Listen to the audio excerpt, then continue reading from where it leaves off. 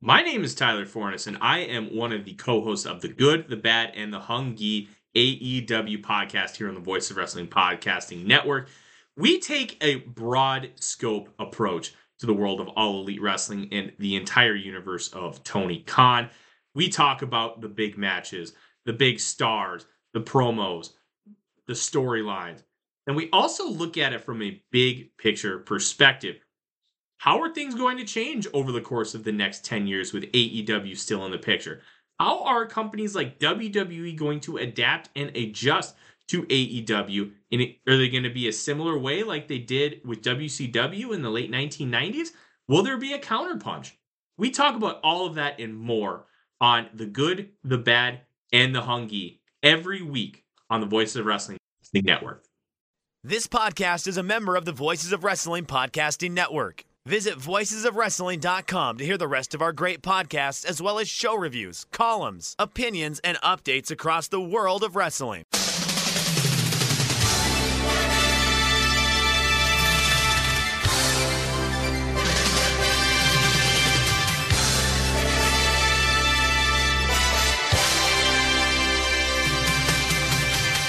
Hello everybody and welcome to the Super J-Cast. I'm Joel, joined by David McDonald. It is Sunday the 6th of November 2022. This is episode 233.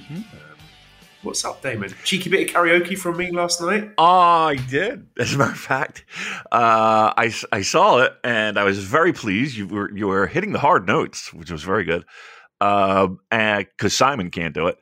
And even when I got up to this morning, I guess Cheryl saw it, and she's like, "Make sure you see Instagram before you do the show today, because you're gonna like it." And I was like, "I already saw it. Already saw it. Yeah, you did a great job. A View to a Kill. He crushed doing karaoke. The Rock and Roll Hall of Fame Duran Duran's A View to a Kill. If it was up to me, I would just do James Bond themes. They're just for me the most fun for karaoke. So. You know, there's that. I like the older stuff like Goldfinger and Diamonds Are Forever. How about Your Eyes some Only? Of the newer stuff. I quite like the Skyfall one. Yeah. Little Sheena Easton. You want to go bust out some Sheena Easton? Why the fuck not? We've got enough strong zeros in me. I'll sing anything. Nice, wonderful. Hey, speaking of singing, guess what? And I failed to mention this, but it's just it was a running bit with us for a long time. I'm actually going to go see Suede in the States. Like 3 shows. I'm doing Washington, Philly, and Brooklyn, New York. Suede for the first time. What days? Sorry, is this some sort of code? No, this is the legit actual band.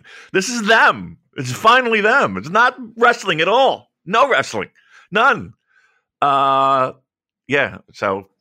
again, for those longtime listeners who know the bit, no, this is the legit Suede I'm going to. Finally, and hopefully, because tickets are selling poorly, hopefully they don't cancel. They're there. Have you ever heard of Manic Street Preachers? Yeah. I used to really like them when I was younger. They are there. They're If You Tolerate This, that was my favorite. Yes, If You Tolerate This, children would be next. Motorcycle Emptiness, all that. So they're on the same tour. So it's a double bill. So I'm ready to go. Let's do it. Sorry, there's a bit left a gap there because I was cropping an amusing picture of Ian Wright celebrating on the face of Ashley Cole, because we're recording literally minutes after Arsenal's 1-0 victory away at Chelsea, and I'm still buzzing from that. So I bloody love sports, Damon. Unlike you. You're not having a good time with them. Well, yeah, I mean... Do you know we were in the MLS Championship, the Major League Soccer, or United States Major Soccer League? We were in the championship against LA, lost in penalty kicks, which is a little sad. Oh. Yeah. Hey, are you excited about the World Cup? I mean, that's 2 weeks away? Big England versus USA game on the cards. Is that right? Okay. I'll be rooting for England, to be quite honest with you.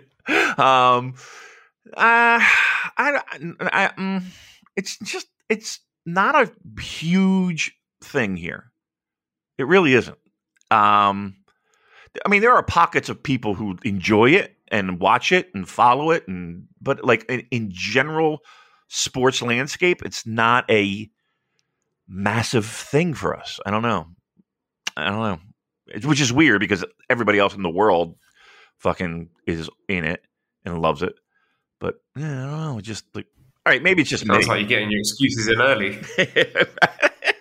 I don't even know how good we are. I couldn't name a player. I'm sorry. I just not in my thing. But I'll watch. But again, I root for other other countries when it comes to international competitions. I really do, because I think it just. Oh, okay. Let's so in our group there's England, USA, Wales, and Iran. Should we both just cheer for Wales and Iran just for fun? I will cheer for. No, I'm cheering for England, and I'm cheering for. It's Wales, Iran. Yeah. So all those. I got to root for Wales, right? I mean, well, look, if Iran can win back the honor of New Japan Pro Wrestling and the never openweight title after the Saudis have besmirched it, then I'll support them. Look, there's a little history with the United States and Iran. You know what I'm saying? So, it's like and Carl Anderson has just spiced that one up as well. So another chapter in the torrid history between the two countries. Yeah, So listen, I got to do what I got to do here. Got to back to red, white, and blue.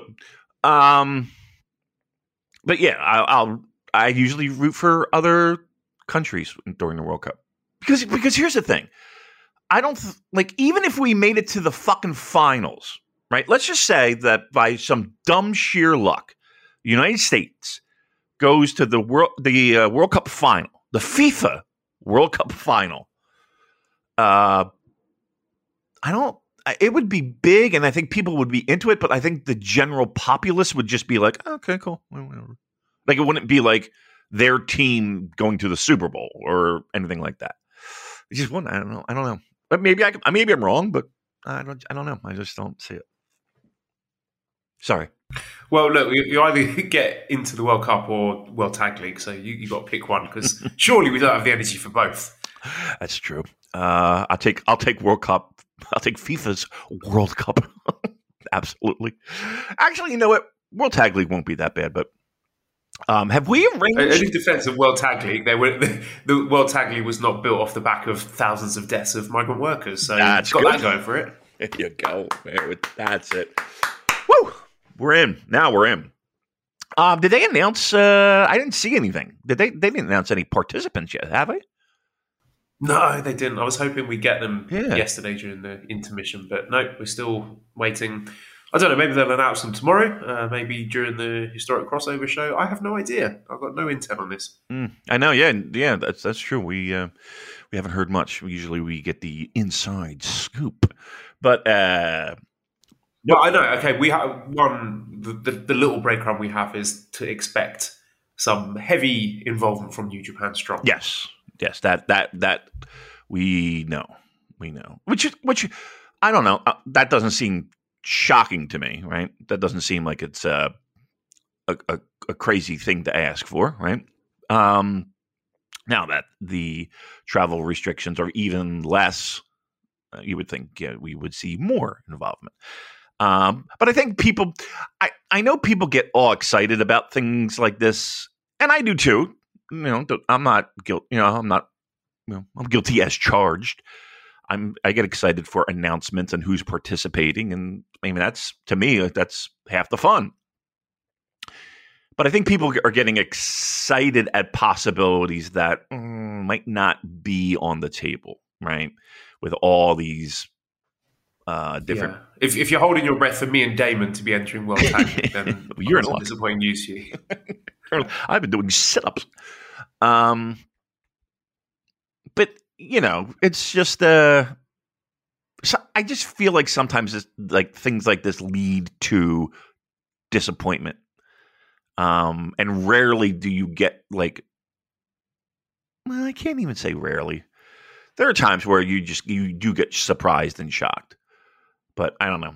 I think people have a lot of emotional investment in just, big superstar names with this, idea of companies working together, being involved in something like this. And I think we got to...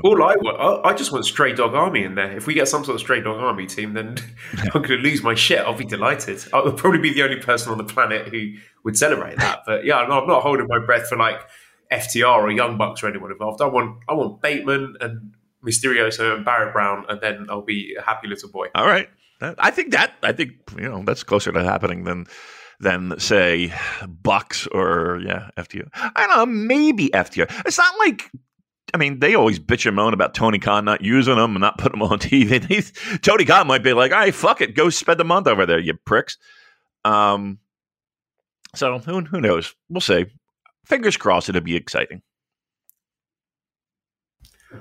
Well, speaking of exciting, did you happen to watch Katsuyori Shibata versus Orange Cassidy from the old All Elite Wrestling last week? I did. It was pretty compelling TV. I will say that. I don't know if I would go so far as to say it was a great match, but like I felt like it was. I think I was watching more of a spectacle. And I feel like I was watching Shibata do things to test out his willingness to test his neck, his head, I guess, maybe. I just look. It was very weird. Like, I haven't seen the match, but just when it was announced and I heard of it and people were tweeting me about it. You know, when your brain sort of tries to process information, and my brain accepted each constituent part of that, like Katsuyori Shibata, All Elite Wrestling, Orange Cassidy, All Atlantic title match. And I tried to put all those things together so my brain could sort of understand and process the information, but my brain just rejected it. It was like, no, try again. And I tried again, no. And I could not make any sense of it, unfortunately. I just can't get my head around it. Like, why just an absolutely bizarre thing to happen in 2022. It is, and it just adds to that list of bizarre things. But, like, I don't want to be a fucking wet blanket, and people are like, "You are a wet blanket, asshole." But I'm going to be a wet blanket. More geared toward not what I saw, because what I saw was fun, and that was pro wrestling and fantastic. I guess where I saw it and the people who were involved in it. And the reason why I say that is that, like, this was a legitimate match. Like, it wasn't an exhibition. It wasn't a fucking, just him showing up and putting people in fucking arm bars. I don't know. Like what we have gotten in New Japan. Right? Like if he's going to have a match, why would you do it on their show? Because I just feel like he means more to a Japanese audience than an AEW audience. I think there are plenty of people who know who he is, and there's plenty of people who appreciate who he is and appreciate what that kind of meant. And I don't know. I just felt it was weird that it was him. When I say him, Orange Cassidy, and that's no disrespect to Orange Cassidy, because we've said it a million times that when he needs to be, he can be, something good. I just wonder from a business standpoint, like why would that occur there? I guess is my question. My only interpretation is that New Japan don't want to use him because he's obviously ready and willing to go. And he's spoken to someone. The news coming over to Wrestling Observer was that he wants 2 matches specifically. He wanted Orange Cassidy and he wants Bryan Danielson. So obviously, if New Japan wanted him to wrestle for New Japan, I think he'd be wrestling for New Japan. So my only conclusion is that they don't want him to wrestle for them. Maybe they think it's too risky. That's the only thing I could come up with. Honestly, that's the only. And again, the travel is less, right? Like he's in the States, then we're going to go, fine. And it is, let's be honest here. He probably got more eyeballs than he would on any New Japan show, minus, G1 Finals or Wrestle Kingdom. but yeah, I mean, it does. And again, we have no information that that's the case, but it feels like they're not willing to take that risk. And he's like, I'm fine. I'm doing it.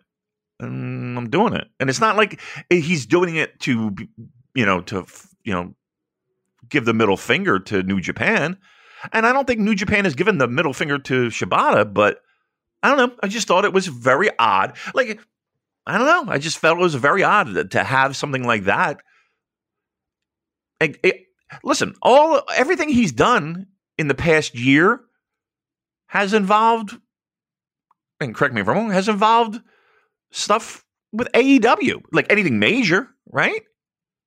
Like any angle, any talking since point. That, the Ren match at Wrestle Kingdom, we haven't found him with a search party in Japan. Mm-hmm. He'll do, color commentary every once in a while. It'll show up, but yeah, it's just odd that was the choice. But I don't know. I think stuff like that though sometimes lends to more speculation than there actually is. Again, but I just question why that wouldn't be New Japan. Like, you have that product. Well, here's the thing too. It feels like we're creating our own Shibata, if you know what I mean. It feels like we have a new Shibata. We have a. It's like trading in your car in a lease. Like, we got a new car. I have a new daddy now. You know what I mean? Like, oh, okay, all right. There does seem to be a striking similarity to what New Japan has and what Shibata is. So I don't know. Maybe I'm reading too much into that. Well, I think it was interesting in as much as the second match that was mentioned on Observer. So Scott says Shibata supposedly asked for matches against OC and Bryan Danielson. Will there be yes chants in the Tokyo Dome? Well, no, because chanting is strictly prohibited at this year's next year's Tokyo Dome show. But I mean, everyone wants to see that. Everyone would love to see Shibata versus Danielson. And, maybe this is a situation where New Japan has said, okay, you can have him to do the Orange Cassidy match in the States, but we want the Danielson match at the Tokyo Dome. But I don't know, that just feels sort of wishful thinking at this point. My inclination is no, I don't think we will see that in Japan. I think that's a more likely match to be happening stateside on an AEW show. I just keep going back to the fact that AEW has a show in Seattle the same day. And I don't know. Like that weirdly gives me some dumb hope that a city on the western part of, literally on the Pacific Ocean, and a major hub, by the way, for international flights going into Tokyo or coming from Tokyo, it does give me a glimmer of hope that we would have something like that. I don't know. I just feel like it lends itself to disappointment at this point. It really does. If they have the match, do I think it will happen? I don't. Only because I feel like every time it's like we overthink ourselves and over want ourselves to have something like this, it never happens. I'm going to say no. So you don't think the match will happen at all, or you think the match won't happen in Japan? In Japan at Wrestle Kingdom. And speaking of Wrestle Kingdom, did I hear you say that there is no cheering, or will there be pockets of cheering? Like, what's the story there? As far as I know, it's no cheering. They haven't said that it will be a cheering show. So, they've already started selling tickets for it. I think that they don't, we know how conservative and cautious New Japan are. I think it would be extremely unlikely for them to suddenly change their mind halfway through and be like, okay, it's a cheering show now, given that they've sold quite a lot of tickets as it is. Yeah, and here's the thing too, they're pushing pretty hard the fact to travel in, the doors are open. You heard that on the last show. So I kind of assumed it was a cheering show. Imagine going there and it not being a cheering show. That'd be fucked, wouldn't it? Yeah. Couldn't be me. If it was a cheering show, I would consider going, but no, miss me with that. Yeah. Huh. Yeah, that strangely wasn't mentioned. I didn't really hear that part. So I don't know. I think there's got to be some type of confirmation really soon about what they want to do. And I know that they're going to wait to they shouldn't wait to the last minute, but they're going to try to make it a cheering show. I know that's their want, obviously. You think so? I don't think they will. I think their philosophy would be, we've already sold these tickets under the auspices of it being a no cheering show. So they might think if we suddenly change it to a cheering show, then that might piss off people who only bought tickets because they thought it was a non-cheering show. Some people are still scared of COVID. Okay, that's all well and good, but like if your thinking is in line with their thinking, that is poor business practice. That's bait and switch. You're I don't think. Let's put it this way: if you got hyped up by this last show, and again, they on commentary they were talking a lot about, doors are open, borders are open. Come, we want to see you at Wrestle Kingdom. The world celebrate pro wrestling and blah blah blah. And I agree with all that. That's because that's what it is. It's a life-changing trip. If you haven't been there before, you will have a fucking life-changing time for the betterment.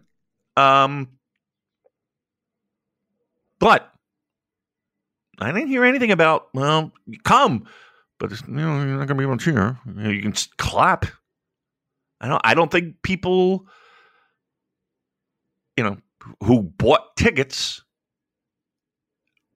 are 1,000% sure that what they're getting themselves into.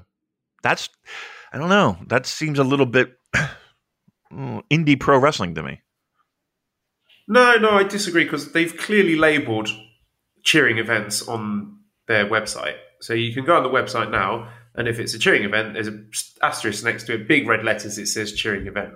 So I think they've been, I'll give them credit, I think they've been really transparent about which shows will and won't have cheering. And at no point have they said that Wrestle Kingdom will be a cheering show. So yeah, but they didn't. But I think I would assume that anyone who's bought a ticket for Wrestle Kingdom is aware that it's not a cheering show. Okay. All right. I hope so. I hope so. I don't know. Let's put it this way. I wouldn't have known. And I'm not.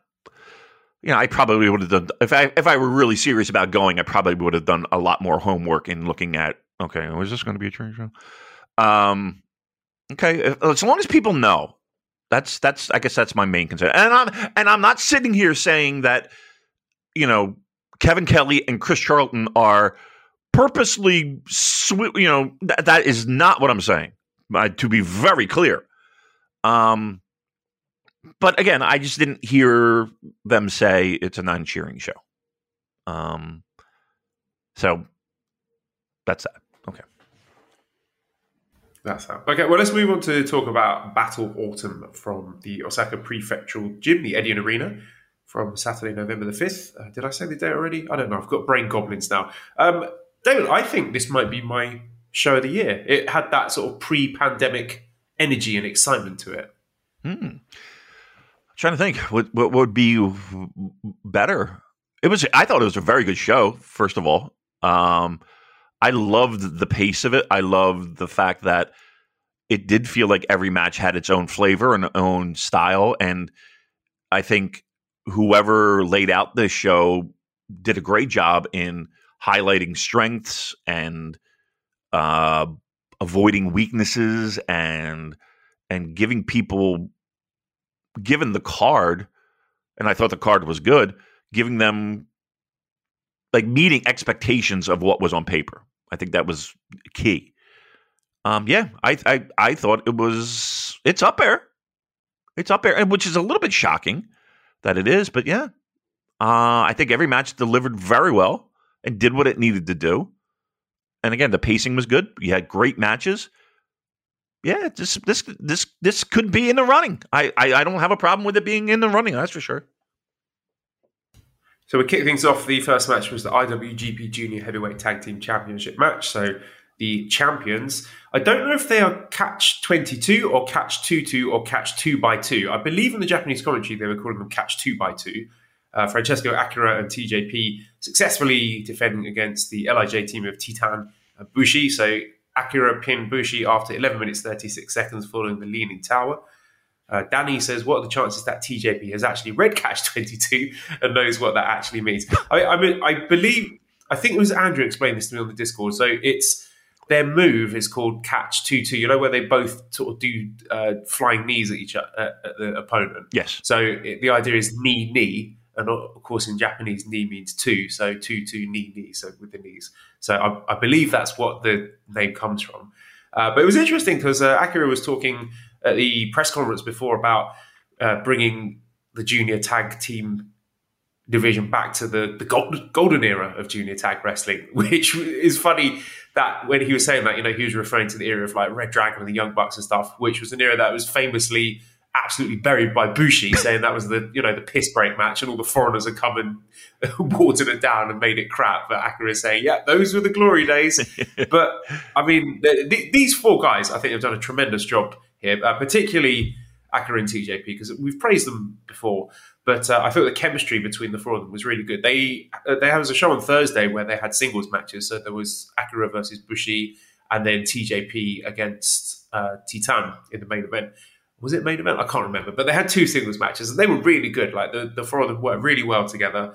And this is, I've talked about at length that the IWGP Junior tag belts are the perfect opener for big shows like this. 11 minutes, nice and tidy, didn't go overboard, didn't outstay its welcome, lots of energy, lots of pace, high-flying moves. We've got fresh talent in the division now. I think Catch 2-2 are great champions. And four guys here with a point to prove. This is not guys who, just sort of being downcycled, who are usually used to being in the mix for the singles, the junior heavyweight title. These are four guys who, Titan is, I don't know if he signed a contract with New Japan, but he's just joined LIJ, so he's going to want to go out there to impress off the back of what I thought was a really strong Best of the Super Juniors. And Bushi, he doesn't get a chance to be in high-profile matches like this very often, so I'm sure I could see he was putting in a lot of effort there, and he had really good chemistry with Akira. And of course, Akira is new, he's young, he's hungry. TJP coming from strong, I'm sure he's got a point to prove as well. So I just think it was a really nice mix, very fresh. It sort of freshened up the whole division. I thought Francesco Akira has improved a ton since his sort of early Best of the Super Junior outings, where he's a little bit nervy, but now he's just like this cocky little prick who's flying around and laying in really heavy strikes. I think he looked tremendous. He was my standout for this match. And sort of going forward, I would not be against seeing a rematch of this for the Tokyo Dome. So possibly Bushi and Titan winning Super Junior Tag League and challenging again, because this was tremendous fun. I thought they did a great job. Yeah, I think when they talk about those glory years of the junior tag title, I think they did an excellent job living up to whatever standards they had in their head, and delivering it in the match quality. Like, this was a perfect match opener, card opener. High paced. I don't think they grabbed a hold once, right? I don't think they, there was any time to catch your breath. It was a sprint and fun and creative. Yeah, I thought everybody had their working boots on. It's almost. And again, when I opened this, it was every match had its purpose, and every match had its own feel and flavor. And this is the perfect way to get people into a show who want to be into a show and get into a show, and have these four guys get out there and do what they did. I would have no problem having this again. I would have no problem having this in a big show rematch type of thing. I don't know how they would position it, because it really wasn't like a screw job You know, it really wasn't like, you know, LIJ got fucked over, you know. But yeah, I think they don't need that excuse, David. I mean, how many hundreds of times did we see Roppongi 3K against Kanemaru Desperado? That is a good point. But I like it. I mean, I like the Teton. I actually do like the Teton Bushi tag team. Like, I think I can definitely get into that. And here's the thing, too. It gives Bushi something to do. Yeah, sorry. No, go ahead. I was going to say. It makes sense. It makes sense that they lost because they've only just started teaming together. True. So in terms of kayfabe, they've got opportunities to grow and sort of get more synergy together as a team, build up some tag team moves. Whereas Catch 2-2 have been tagging for quite a while now, so that's sort of playing into it as well. So I think if you go with that angle, then there's a hook for a sequel, if you will. Would you consider Catch 2-2 or 2x2 or whatever the fuck? Would you consider them in your tag team of the year? I might. I mean, it's sort of slim pickings from New Japan, isn't there? I mean, they haven't been around for, even half a year yet. But, right. I mean, who else is there? The tag division has not been one of the strengths for New Japan booking this year. Well, from a booking perspective, yeah. I mean that's what sucks because I feel like there are teams that could have been in that mix, but yeah, it just seems like a weird year. I mean, look, we're going half a year with FTR as your champions, you know, almost half a year, right? Well, has it been that long? They won them in the summer, right? June. Yeah, correct. All right, so I would have them in the mix for tag team of the year. Because everything. Here's the thing. Name me a bad match. Really... Yep. Yeah. They might well win. Yep. You mentioned it because no one has held the heavyweight tag titles for long enough to really make a case. Yeah. Like who would be the top heavyweight tag team? Because it went from Bishamon and then Khan on the Cob. And then FTR, none of those teams have held it for long enough, I think, to really string together a compelling case for New Japan tag team. Yeah, it probably will be TJP and Akira. You know, I mean, but it's we love Corn on the Cob, but I mean, is there a case for them to I don't know. So. I mean, what are you going to do? Put FTR as your fucking, you know what I mean? Like, or based on what? Are they eligible? They can't be. Can they be on the ballot for its New Japan Tag Team of the Year? I guess. Yeah, I guess. I suppose Aussie Open have got a good case because they've been doing good work on Strong as well. That's true. But okay. But yeah, I guess if you are considering Strong, and we have to, right? Like in all of our year-end ballots, we have to consider Strong and what they do there. Yeah, I guess Aussie Open would be in that mix. I don't know. I feel like nobody's really stood out. I know we've gone into a tag team title year-end award rant, but tangent. Sorry. Yeah, okay, get us back on tag team title tangent. Yeah. No, I just think by the time the World Tag League and the Super Junior Tag League are over, I think. It's probably, now we've discussed it a bit, a straight battle between Catch 2-2 and Aussie Open.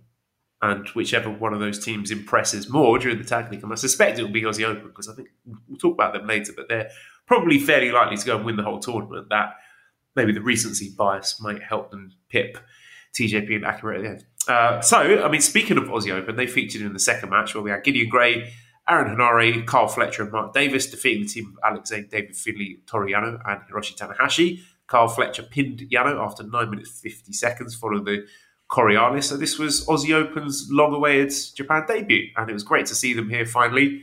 And the whole of United Empire assembled, actually, for that matter. It's the first time it's happened in Japan. I mean, nothing really to write home about in terms of the match itself, just a few little tidbits. Like afterwards, Finlay said he's not going to be in World Tag League. He says he's angry and bitter and hungry. He's out for himself. He's not teaming up with anyone. We have Yano and Tanahashi paired here again. And you may remember that they were teaming up in last year's World Tag League as Bebop Tag after, I think it was a manga series where the two main characters are called Toru and Hiroshi. And I think they've already started making and selling merchandise for that. So that seems to be where they're going for World Tag League.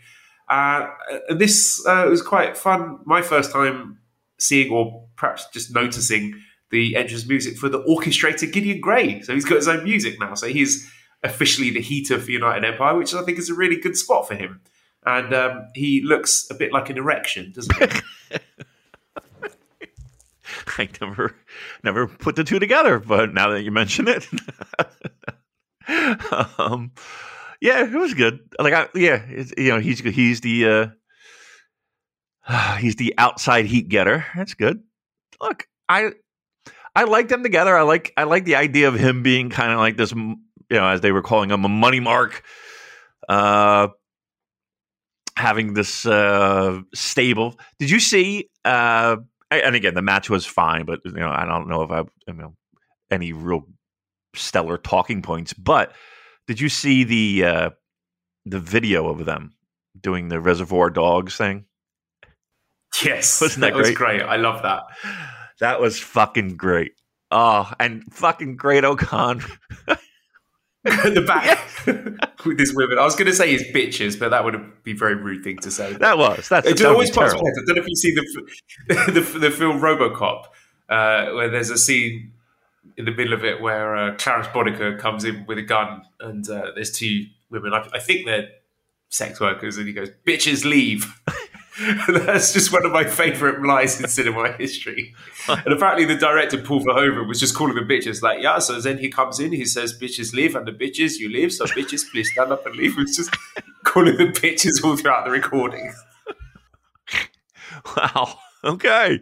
Listen, I loved it. I thought that was a fantastic little piece. And whoever thought that up, good on them. Good creative, fun work by them. Perfect. I thought the one thing that besides Okan standing out was Gideon Grey with the cigarette. Did you see that? I don't know. Yes. what a slime ball that was. Seriously, that really was. It was just a. I don't know. It just added, like, it was just a small, tiny little thing that made his character fucking just slimy and perfect. I don't know why, but I found that to be just a stroke of genius to have him do that on film. Fantastic. What are your thoughts? Okay, two questions for you, Damon. Your thoughts on wrestling Twitter discovering Mark Davis's Pixar mum ass. No username who writes in saying, would you rather see as the next Tenga mascot alongside Muto, Great Okan, or Aaron Hinare? There are words that I don't know what you. I have no idea what you're saying, and I'm going to take that. Okay, apparently Mark Davis, and I'm going to take that as disrespect. I'm going to take the fact that you're using words that I don't know as disrespect.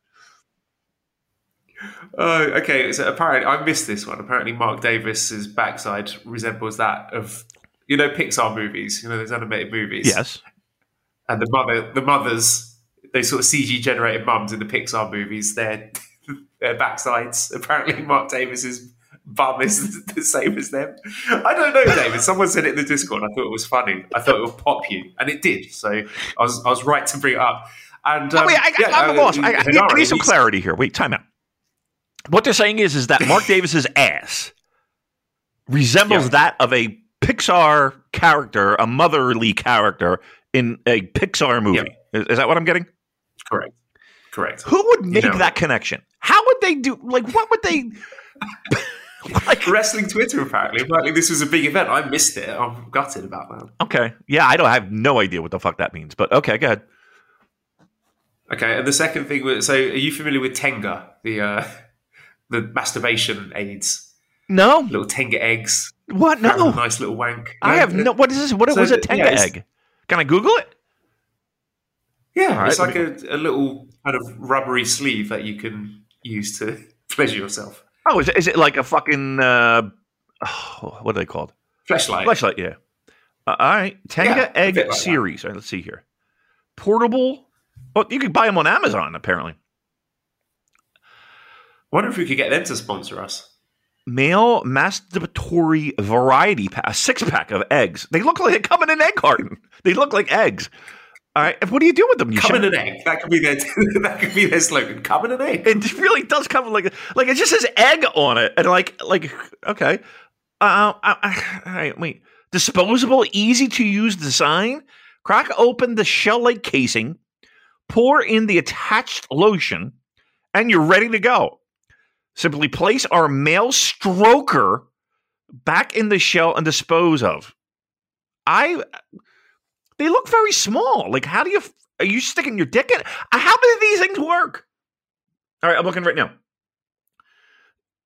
You peel off and then you open up. Report back. Yeah, right. Report on the podcast. And then there's like a liquid that okay. And you just slide David, it over. Look, I ate a Carolina Reaper chili live on this podcast. I think it's only fair that you have a wank using a Tenga egg whilst recording the next show.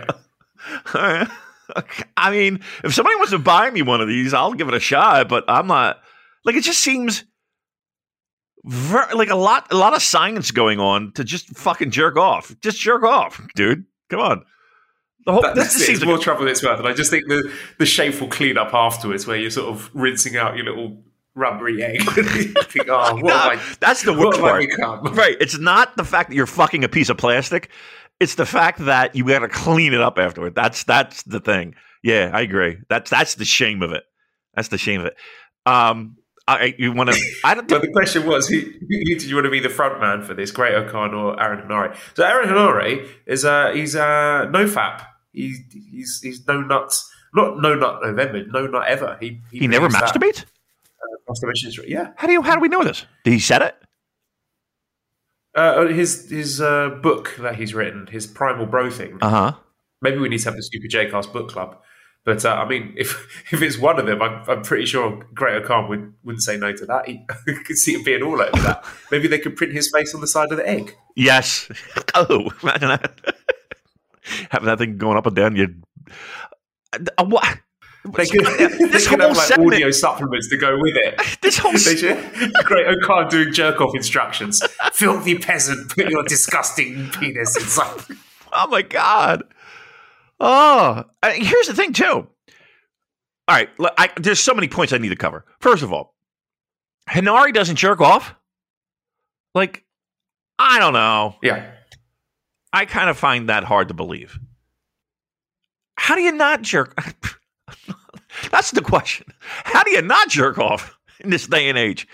I was because maybe there's some sort of traumatic incident that, often people who are, alcoholic decide to go straight edge or whatever. Sure. Because, things have gone wrong in the past. So I think it was Ark on our Discord who says that's the real reason Honjo left the New Japan Dojo. He was sick of Henare's wanking addiction. Yeah. Seriously. Like, yeah, you know what? You're probably right in that. He probably had, like he was probably, like, fucking an apple pie or some shit, or, got caught. And now he's not. Fucking the Chanko. Oh, not again. Come on. It feels like a vagina. Yuji Nagata shaking his head all disapprovingly. This is not the way. No, we're not eating again, guys.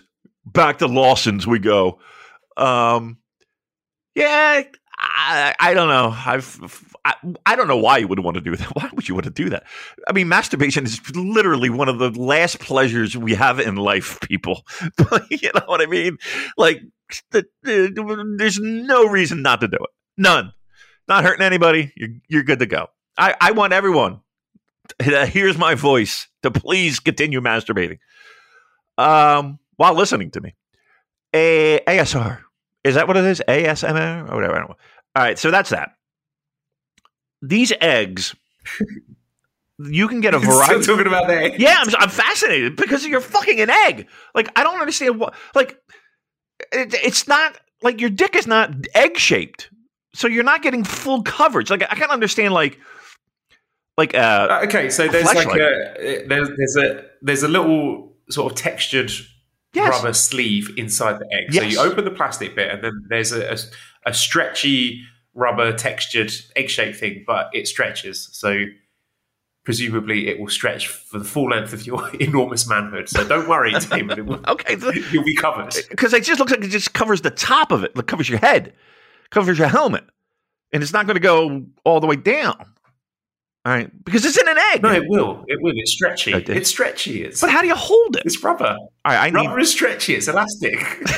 I mean, but I just don't understand. All right. I might have to buy one just to see what the fuck it does. Like, well, you see the advertising for this? It's in an Easter basket. These fucking eggs are in an Easter basket. Little bunnies on the front. Swear to God.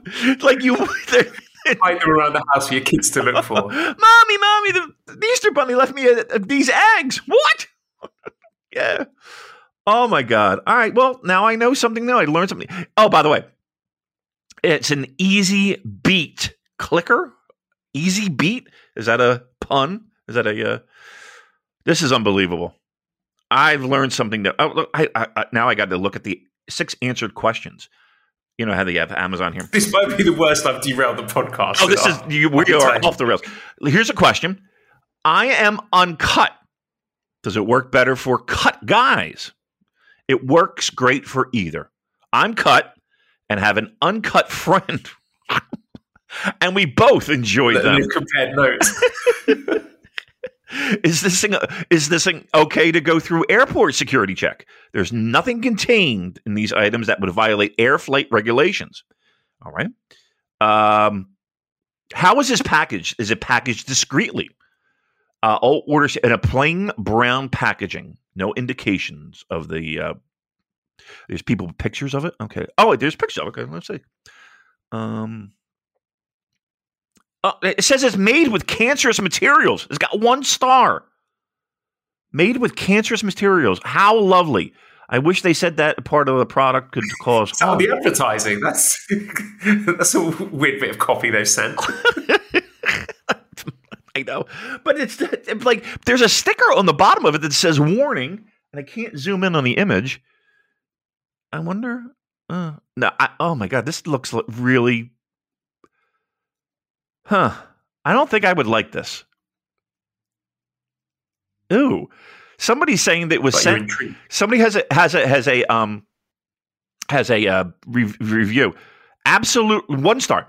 Absolutely disgusting. We received these, and one of them was open, and the lube was open as well.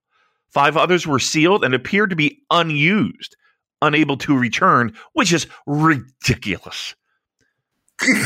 I hate it when other people come in your eggs. So annoying. You know, I hate when that happens. Ah, there's load in my egg. I tell you what. This is crazy. All right, we got to move on because I can spend all day doing this. Right, the third match then, a special singles match, Hikuleo defeated Yujiro Takahashi in 28 seconds with the chokeslam, which was great. I mean, the absolute correct outcome here. So he got all the goons kicked out and then squashed Yujiro flat and built his case for to be, talking trash about Carl Anderson and saying he's come for the Never title. And when he did pin him, I just like the crowd. There was a little, like they were really shocked that he destroyed Yujiro like this. And I was worried that they were going to 50-50 it and there'd be like some long Yujiro control periods. But the squash was perfect. It's definitely the right call here. 1,010%. Yes. Couldn't agree more. They did the 911 gimmick where, they had him go out there. And not to say that he couldn't do more, but let's be honest here. Who would want to see him do more? Who cares? He's a monster. The guy is fucking huge. He should squash Yujiro. He should. And let's emphasize the fact that we're trying to make new stars here. Yes.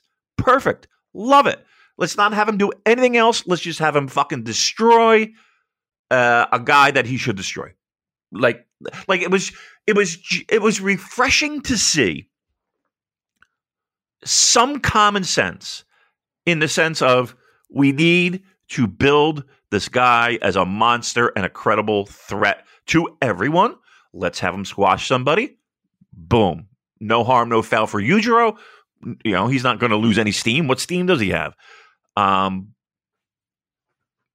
Perfect. I appreciate the guts that they had to do this. Because it is exactly what needed to be done. Yeah. Fourth match was the NJPW World TV Championship Tournament semi-final with Ren Narita defeating Sanada in 40 minutes 31 seconds with the Narita special number 4. So Ren Narita advances to the final at Wrestle Kingdom. So we talked about this on the show last week about how we weren't taking it for granted that he would beat Sanada. Like, that is a very, very big win because Sanada, he's a pushed guy. You know, he's a guy who's regularly challenging for top titles. He's been in the G1 Climax final. So he's not a guy that a returning young lion would usually plow through like this. So, you know, name another young lion who's returned immediately and gone through guys like Ishii. And Yano, you know, for all the clownish antics of Yano, he is a significant win because he tends to beat guys like this. You know, he knocked Great Okan out of the New Japan Cup last year. So being Ishii and Yano and Sanada on their return, that is, I think, a really impressive achievement that speaks volumes about what the company think of Ren Narita. And I really enjoyed this match. I thought they had great chemistry. Like the way Sanada, he was sort of almost leaning heel. He was clowning on Ren early on and doing the Paradise Lock and doing the Paradise Lock in the rope and telling everyone, oh, you know, take some photos, look at this idiot, just disrespecting him until Ren was like, no, motherfucker, I'm serious about this. Don't make a joke out of me and just beat some respect out of him. And then Sanada was fired up at the end. He brought the fire. And I just love the finisher of it. Me too. The way it can sort of come out of nowhere, the way he countered the rolling elbow, and just, again, I've said it before, it's just like a scorpion's tail, just the way it sort of curls around, bang, straight into the pin. And look, I've said it before, it bears repeating. You know, this guy, he's not a Shibata clone. He feels like his own man. He's got his own goals. He's spoken, you know, he wants to break it all down, all the traditional hierarchies and structures and, you know, start again from scratch. So, yeah, what did you think of the match? I loved it. And I know that I went on a little bit of a tangent about how we have our own Shibata now and we have the new Shibata. I mean, look, there are, you know, obviously similarities and obviously things that both guys do very well and in a very similar fashion. And the way that he's modeled and the way that he's presented in the same breath, right? He, of course, he wants to be his own man and all that stuff. Loved it.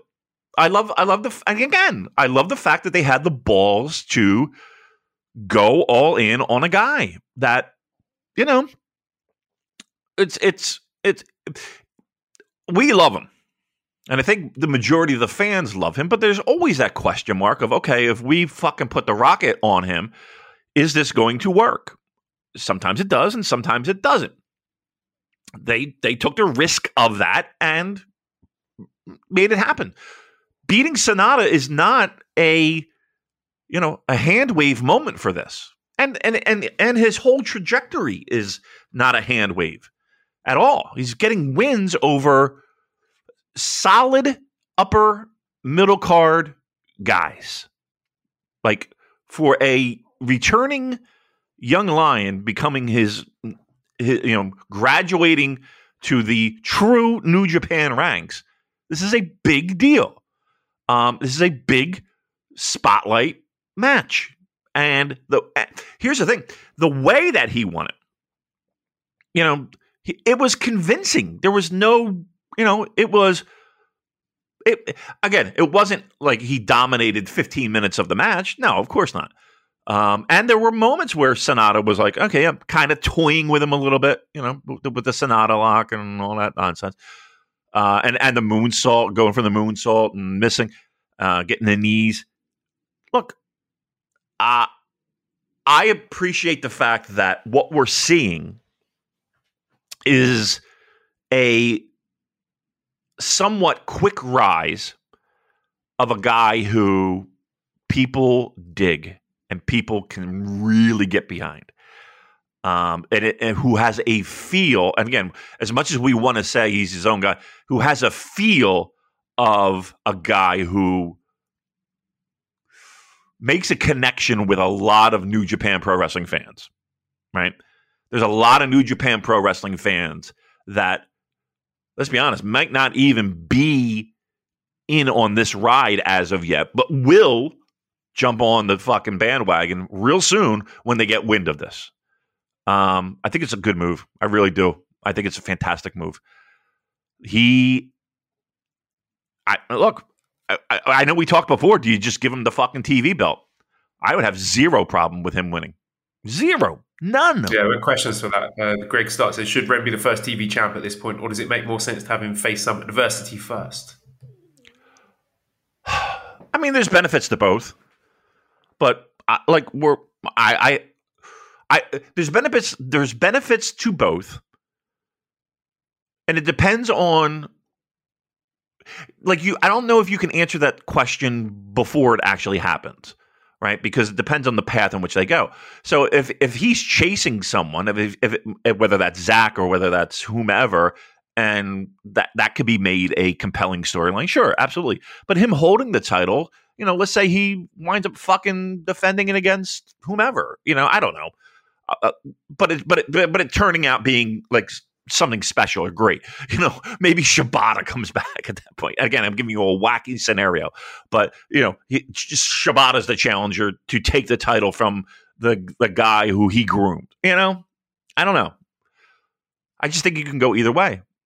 But what I'm looking for, I guess, is New Japan having guts to do that. And I think that would mean more at this point than him going on a chase. That's me. But I think you can go either way, and both ways could be great. I do like the way they threatened us with the possibility of the Sanada Evil final, which I kind of convinced myself we were getting after last week's preview pod. But our fifth match then was the TV Championship Tournament semi-final with Zack Sabre Jr. defeating Evil in 4 minutes 48 seconds with a ground Cobra twist. So Zack Sabre Jr. advances to the final as well. This whole thing was fucking hilarious, yes. Damon. From the Zack promo that he was delivering via Oiwa saying, I like Marmite, Evil, you pumpkin head, dickhead spanker. And then the bit with Oiwa getting beaten up from the start, and then Fujita coming out with a hat with a sticker that said, I'm also his ZSJ.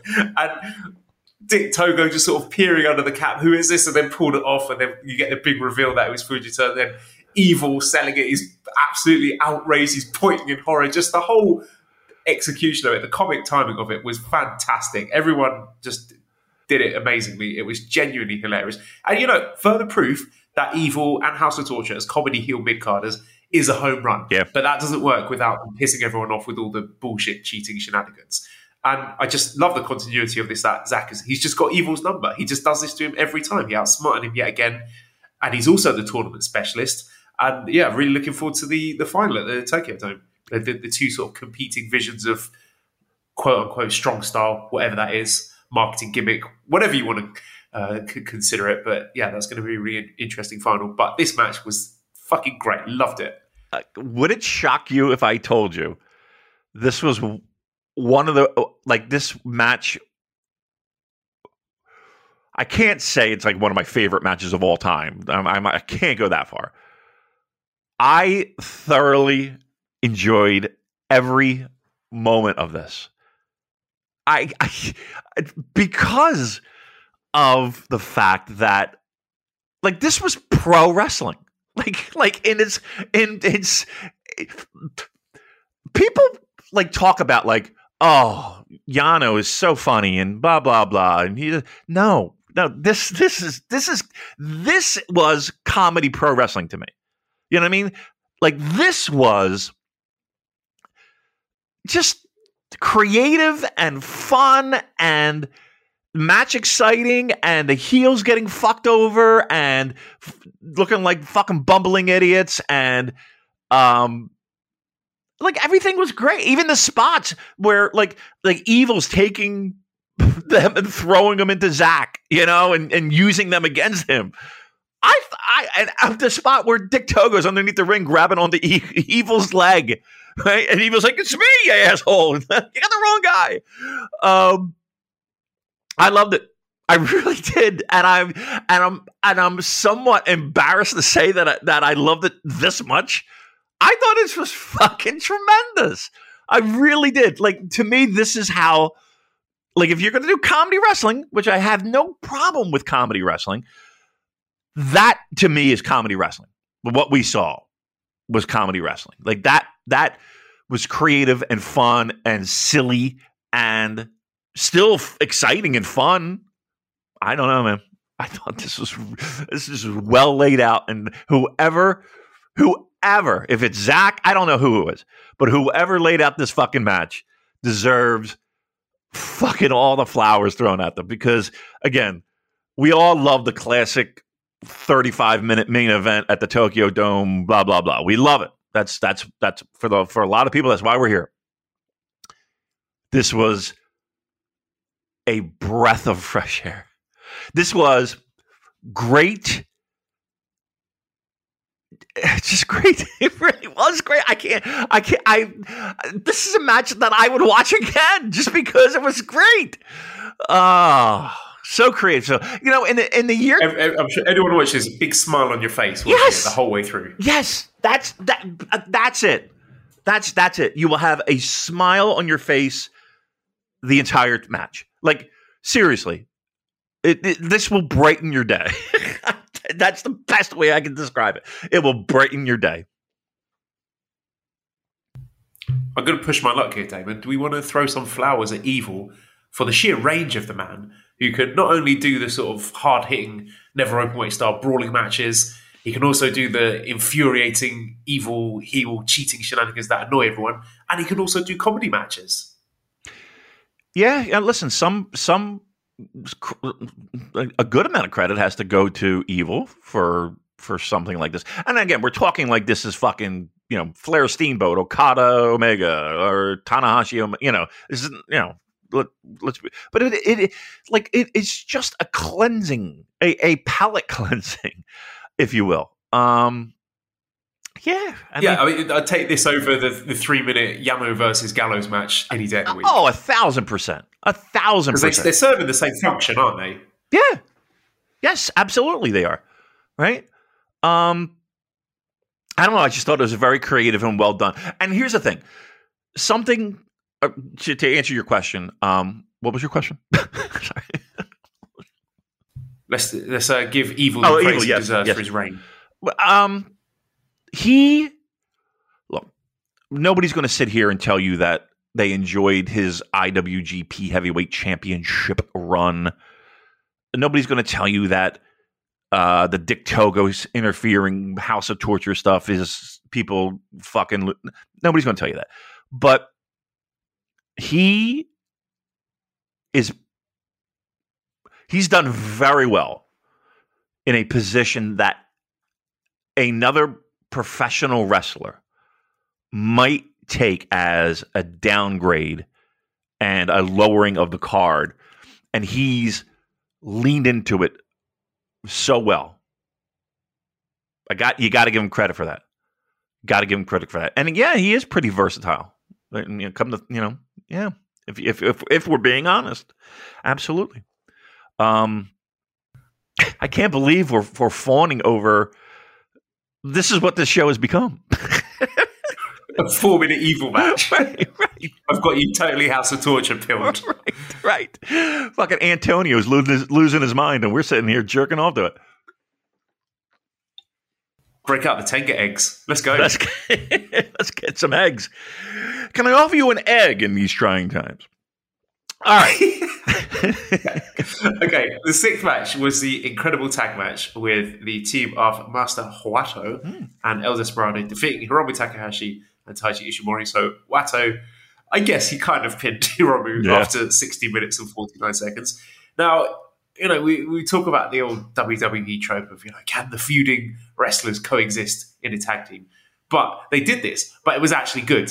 And by comparison, it shows you how trash the other company is. Because as a teacher, right, so I've got a talk partner schedule with my students where each week they get a different talk partner. And sometimes they're paired up with people they don't want to be paired up with. This is the exact energy I get when I pair together two kids who don't like each other and just do not want to be anywhere near each other. Just this whole match was weaved in all these beautiful little pro wrestling microaggressions, like, Despy putting his hand out for the tag and then moving his hand and then slapping Wato in the face. Just all little things like that. Like, everyone played their role perfectly. Like, we had Hiromu full of enthusiasm. He was ready to start a beautiful friendship with Taiji Ishimori, and then just losing it in the middle of the match. Ishimori just didn't give a shit. He didn't want to be there. He was just out of the match himself. He just took himself out of it, didn't want to tag in, had no interest in it.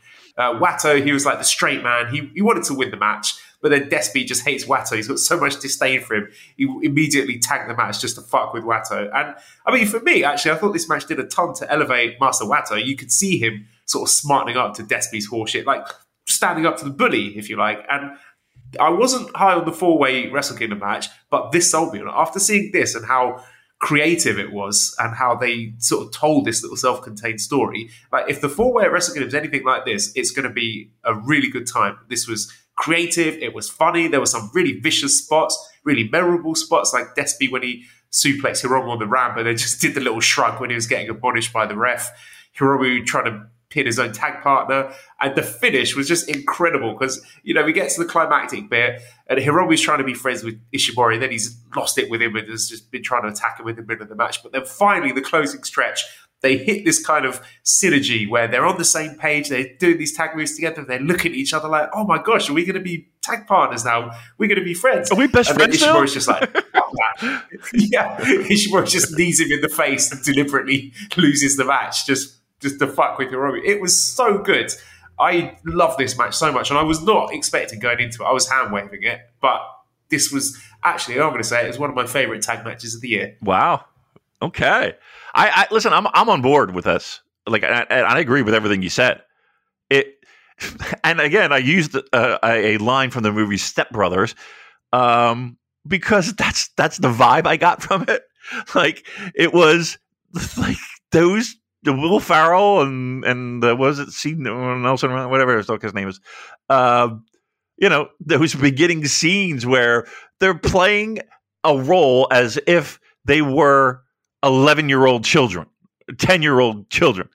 The mannerisms and the way, you know, what they would say and their facial expressions and how they react in certain situations. Like, it's one of my favorite fucking movies of all time, just for the pure silliness of it.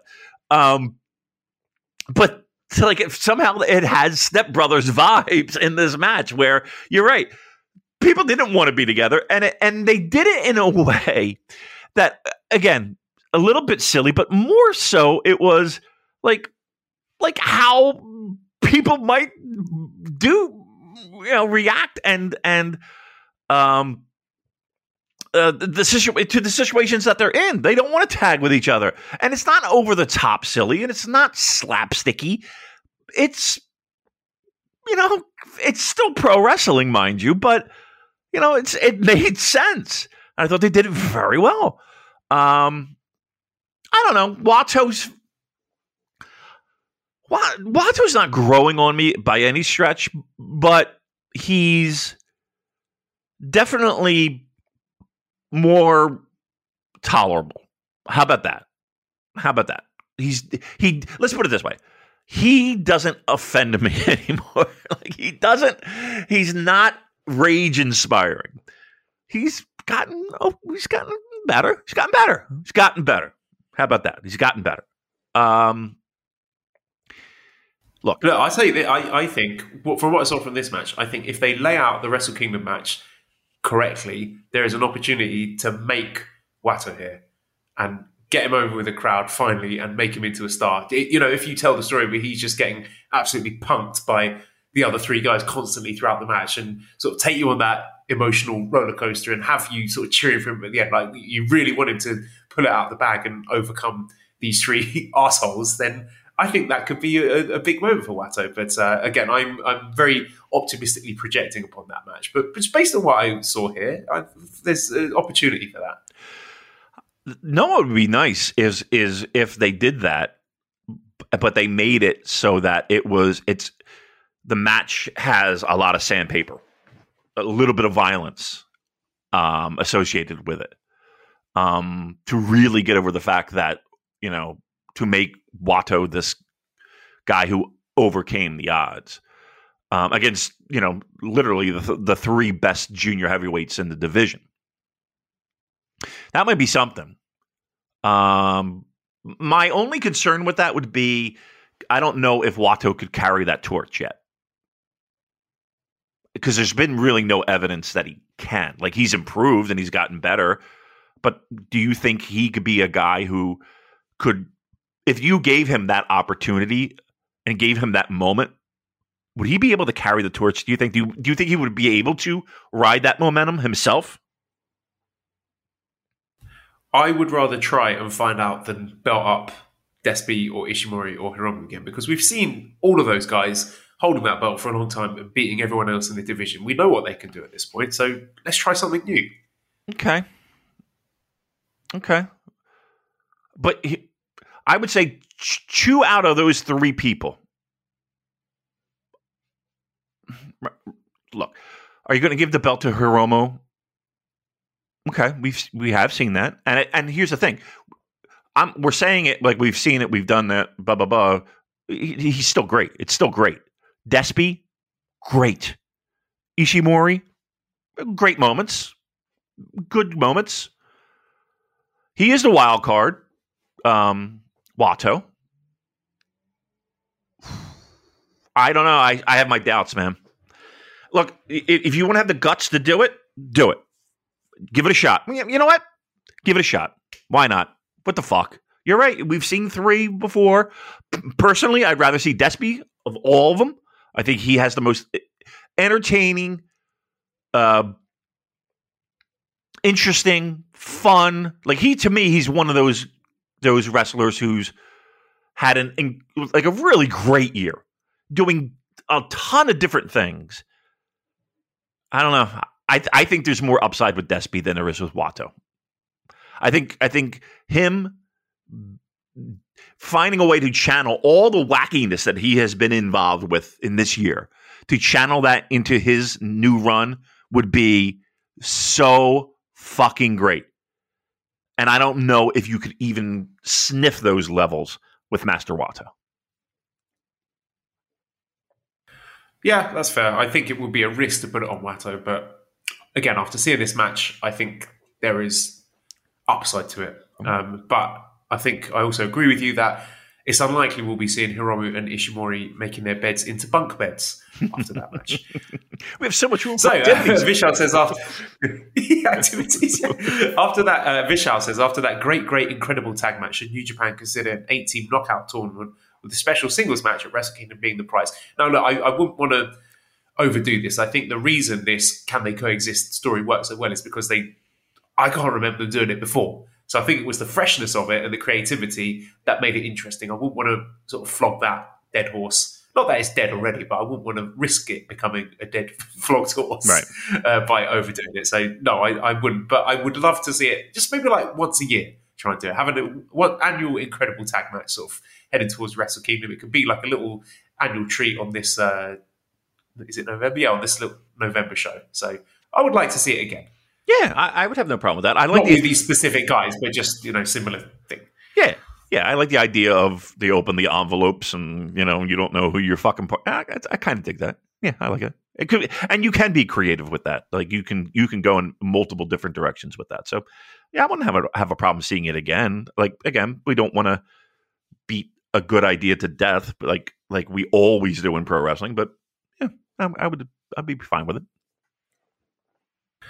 Okay, so 7th match was a special tag match with Tamatonga and Kazuchika Okada defeating Kenta and Jay White. So Tamatonga pinned Kenta after 17 minutes and 34 seconds with a gun stun.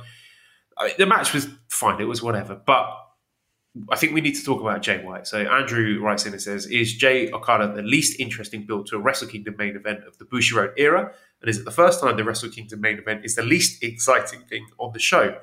With Jay not on historic crossover, can they even salvage this? And I mean, we talk about the previous match where they did a fantastic job in getting my excitement for that 4-way junior match from 0 to 100. It seems to me every time I watch Jay White, my interest in this Wrestle Kingdom main event drops. I'm sorry, I love him as a wrestler. He's an amazingly talented guy. He's got all the tools to be the very best in the world, but he hasn't done anything interesting since 2020, apart from that little anomaly of January 2021 with the Ibushi match and the promo after that, which had absolutely zero payoff. And him doing this gimmick of sort of lampshading the clap crowds and begging for applause, it's not working for me. It's doing the opposite of what it should do. And again, I think it was Andrew who said this on Discord. Wrestlers should be making us forget about the crowds. And the very top wrestlers in the company have made me do that. You know, when Naito or Ospreay are going into their wild closing stretches, I'm not thinking about the clap crowds. Like when Jonah is ascending the top rope, I'm not thinking about the clap crowds. So I don't want a wrestler reminding me of how shit it is, because it just feels like his own personal resentment. You know, Jamie White, the pro wrestler, that sort of bleeding through into his work. And just, he's a man who just looks utterly lost with the effect the pandemic's had. And it just, I feel every time he is in the ring, the energy of the shows that he's on just grinds to a halt. Am I being unfair, or are you feeling similar vibes from him? Well, I will say, and I'm glad somebody is feeling the same way that I am, in the sense that this has been just like, what build is with this match? Like what, and we're at a point where we kind of need something to get us amped up for this main event. And I have not found it yet. And this may have been the last chance. I don't know if Jay White's going to appear anymore this calendar year to hype up Wrestle Kingdom. Right. This might be it. It might be. I mean, I just... Like, you were hyped, like the hype started, but like peaked when the fucking streamers were falling for Okada's win at G1. And then Okada goes on and says, well, we're not fucking defending this fucking briefcase. I got it, and I ain't doing shit with it, which was kind of weird. Okay, fine, whatever. And then, like, Jay has done nothing to help sell this show. The booking has done nothing to sell this show, this main event that we know is coming, unless, again, I hate keep saying it, unless they got something up their sleeves. But kids, it's November 6th. What are we doing here? What's going on? And usually, when you have this long to build, you have creative ideas to that you want to do to,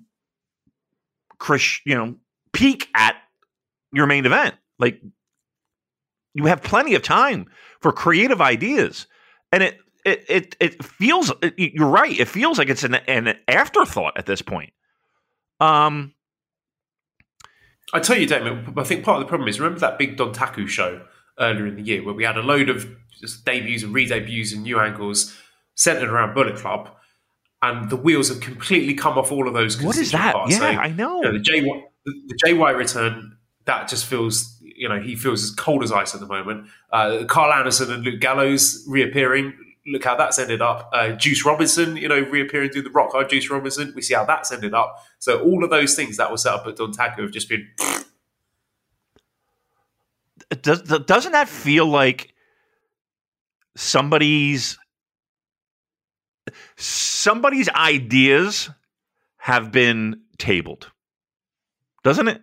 Like, that feels like a direction in which we were going, in which we were leading, and they decided to pause. Again, this is maybe the third time where this Bullet Club thing was supposed to take off, and it just starts and stops. Do you remember when Jay White came out on fucking Impact with Kenny? Do you remember that? Like that seems like 1,000 fucking years ago. These start-stop things. You think that, like, God leaving was kind of the beginning of that. Where's the interaction with Evil?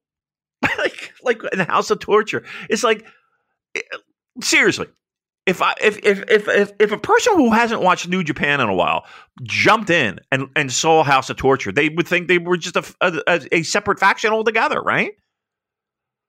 I just...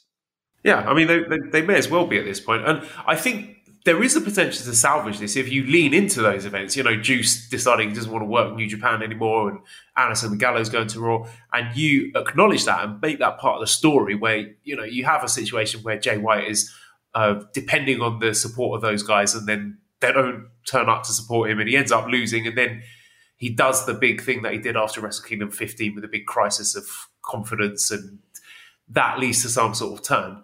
Then I think, you're sort of making chicken salad out of chicken shit there. But as I say all this, I can hear Booze at home saying, Krusty is coming, Krusty is coming, Krusty is coming. Because I just, been burned too many times. They fail to strike while the iron is hot. So at this point, I'll believe it when I see it. I think we're just heading straight for Okada wins, and Jay White is just, I'll get you next time, shaking his fist, and we're back to where we started. Here's the thing. I think at this point, I don't think anybody gives a fuck. I don't think anybody gives a fuck if what Bullet Club does. You know what I mean? They have extinguished, and again, it's not that hard to fucking stoke the fires again, but they've extinguished any. I don't care anymore. Who cares? And again, right? And there's so much stuff to care about.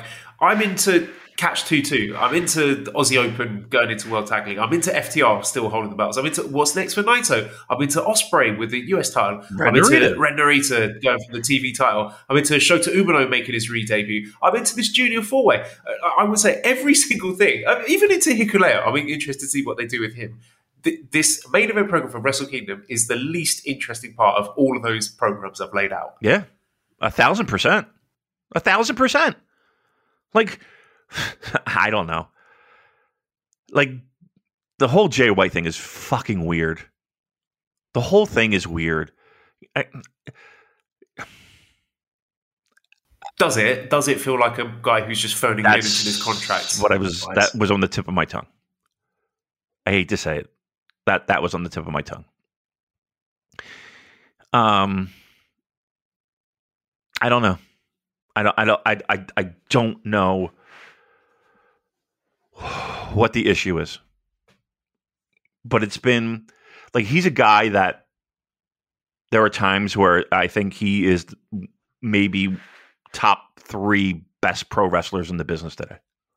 And then there are other times where it's just and I don't know if I'm blaming him. And again, the clap crowd, him mocking that, that doesn't really bother me that much. But I could see, I get the point. And I don't even think I'm disappointed with Jay White. I'm disappointed in the fact that Wrestle Kingdom's main event seems like a fucking afterthought. And the only other time I remember real solid, legitimate concern with a build was with Kenny, right? And Tanahashi. And you kind of looking back on it, you could kind of see why, right? But yeah, I don't know. It just feels it doesn't feel like he's playing a heel. It doesn't feel like he's playing a heel. It feels like he's indifferent. And that's concerning to me. That's concerning. And again, the fact that the company is there's it feels like they're creatively bankrupt when it comes to this build. It feels like unless they do, it feels like they have nothing. They have nothing except here's your main event. A little disappointing.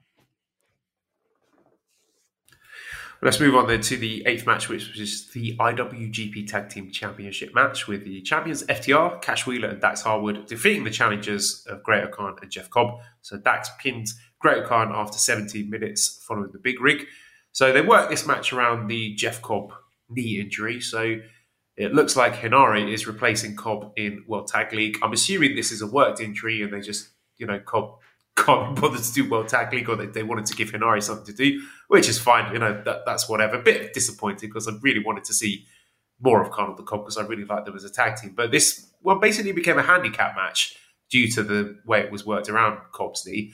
And I don't know. I talked about this when we were reviewing Royal Quest 2 with Chris Amson. The dynamics just feel off to me because I don't see FTR as the baby faces here, and I'm not sure that the Japan crowd did either. Like, one, they're not as familiar with FTR as perhaps the Western crowd are, and I think they wanted to cheer for Great-O-Khan because of the sort of babyface and peril dynamic set up that he was basically wrestling them by himself, and that they are the New Japan regulars. They are the guys who are in Japan week in, week out, wanting to wrestle in the tag division and defend these titles, whereas FTR, for all the great matches that they have not defended the titles regularly. And, that was all amplified by the layout of the match. It started quite slowly, but to be fair to FTR, I really think they did a good job getting the crowd into it by the second half, particularly Cash. I think he really managed to elicit some emotional response from the crowd. So he did great work there. But it ended quite abruptly. I have been sort of conditioned when I'm watching an FTR match to expect these 30-minute epics. But the moment this ended is usually when their matches kick into the next gear. So I thought it was a really good match, but I was expecting it kind of the way it finished. I was like, oh, is that it? And maybe they have a better match in them. But that's not to say it was a bad match at all, because I think it was a really good match.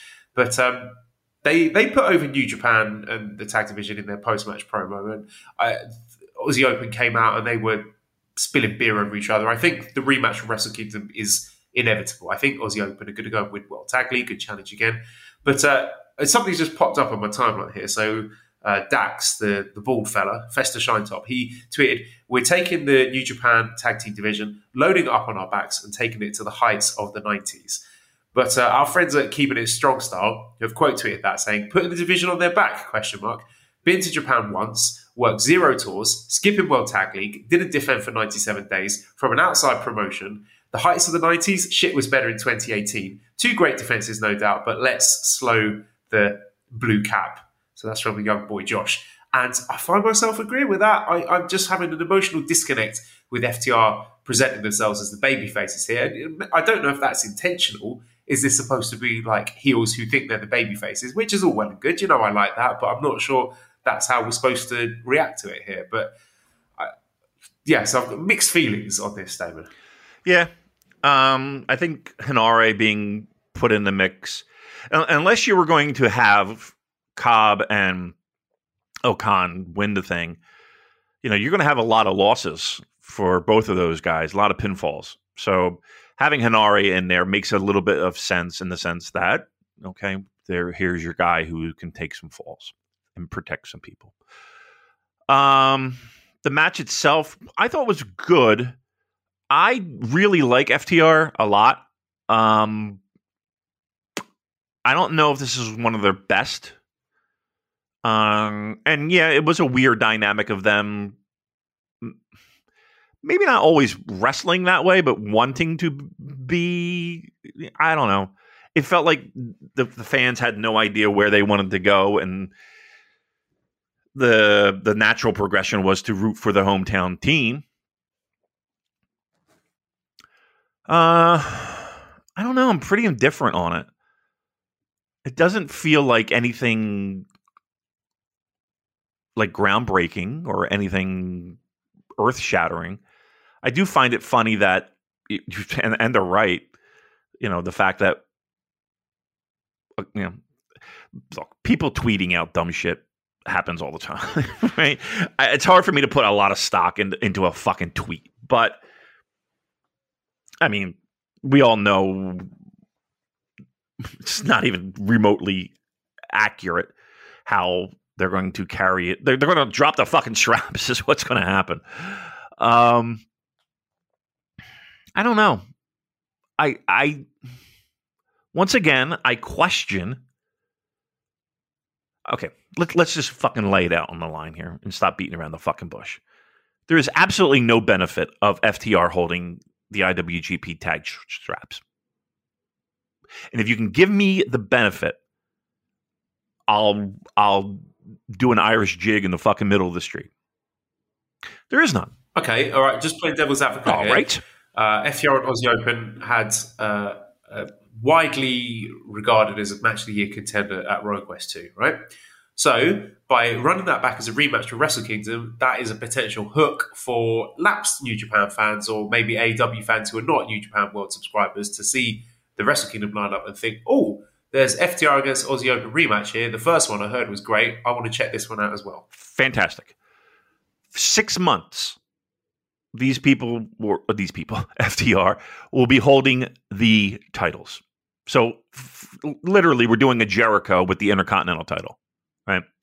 Yeah, I mean, New Japan love doing this, don't they? They really love putting their titles on ice. They really do. They love to take a title and just fucking put it on a shelf and let it sit there and collect dust, and then, maybe dust it off. So again, I agree with everything you say, but we're doing this for one match that was great in front of 1,500 people. Like that's we're doing all of this so that somehow we can recreate that on a bigger in a bigger building. I mean, that's what we're booking for. Forget about long-term storytelling. Forget about keeping your titles relevant. Forget about just fucking defending them in Japan. Forget about the fact that anything, because I mean, is this just to make Aussie Open stars? Like, is that our end goal here? I don't know. Like, I suppose so, but I don't know if the means, the ends justify the means, right. Because I just with this and the Never title situation, it just feels like we are kind of pandering to the egos of people who don't work for New Japan. Well, that's what I've been saying for the longest time. Like it's hard for me to get excited about this when it's not relevant. It's look, I have trouble with. Yeah, don't present this team and expect me to cheer them. Don't say, "Oh, these are the good guys." They're not. Right. I don't know. I like, for all the praise I give them in some circumstances, man, New Japan loves to fucking do this shit. And I don't understand why. I don't understand why. Like, seriously, I understand that there was buzz for this match. I absolutely get it. But to literally put your tag titles in a holding pattern until January 4th seems a bit preposterous to me. Let's put it this way. You put the titles on them, not knowing that Aussie Open and FTR were going to have this fucking fantastic match. And here's the thing. It was a great match. Was it the greatest match of all fucking time? Come on. I mean, I don't know. Like, yes, they had a great match. Unbelievable. So that's what you're going to base your entire fucking tag titles over? I don't know. I don't know. Frank has a question that says, do you think we'll get FTR in Tag League or mainly on Wrestle Kingdom? Would love to see them in all of those potentially fun matchups. I feel like Wrestle Kingdom is where we see them next. And no, they're not going to be on Tag League, are they? I'm going to give you a solid I don't know. I mean, look, again, it's not like they're a mainstay on AEW television, right? It's not like they're constantly used. They bitch and moan about it all the time. I don't know. I don't know if they're going to take a month out of their lives and fucking do World Tag League. I think think the odds are that they'll be at Wrestle Kingdom. I think what we're going to see is Aussie Open win World Tag League and challenge at the Dome. And in the meantime, the belts just fucking collect dust. At the very least, they could defend them on Dynamite or something. But no, I do not think we're getting FTR, Night 7 World Tag League versus Evil and Yujiro versus Chase and Bad Luck Fale in Beppu. No, that's not happening, is it? All right, then let's talk about the main event, the ninth match, the IWGP US Heavyweight Championship match. Will Ospreay defending against Tetsuya Naito, 30 minutes and 7 seconds with a Stormbreaker. Two of the best wrestlers on the planet, Damon. I mean, Ospreay is achieving his mission of setting out to make the US title meaningful, because you have matches like this in big spots at the top of big shows, great matches between two great competitors, that is what makes these titles meaningful. So he is achieving that. And look, the match I thought was fantastic. Like I said, I love both of these guys as wrestlers. I thought they knocked it out of the park here. I think they've got great chemistry. I think everything was executed flawlessly. There was genuine drama. I had my heart in my mouth because, us as Naito fans, we're sitting there thinking, fuck, if he loses this, he's got nothing for Wrestle Kingdom.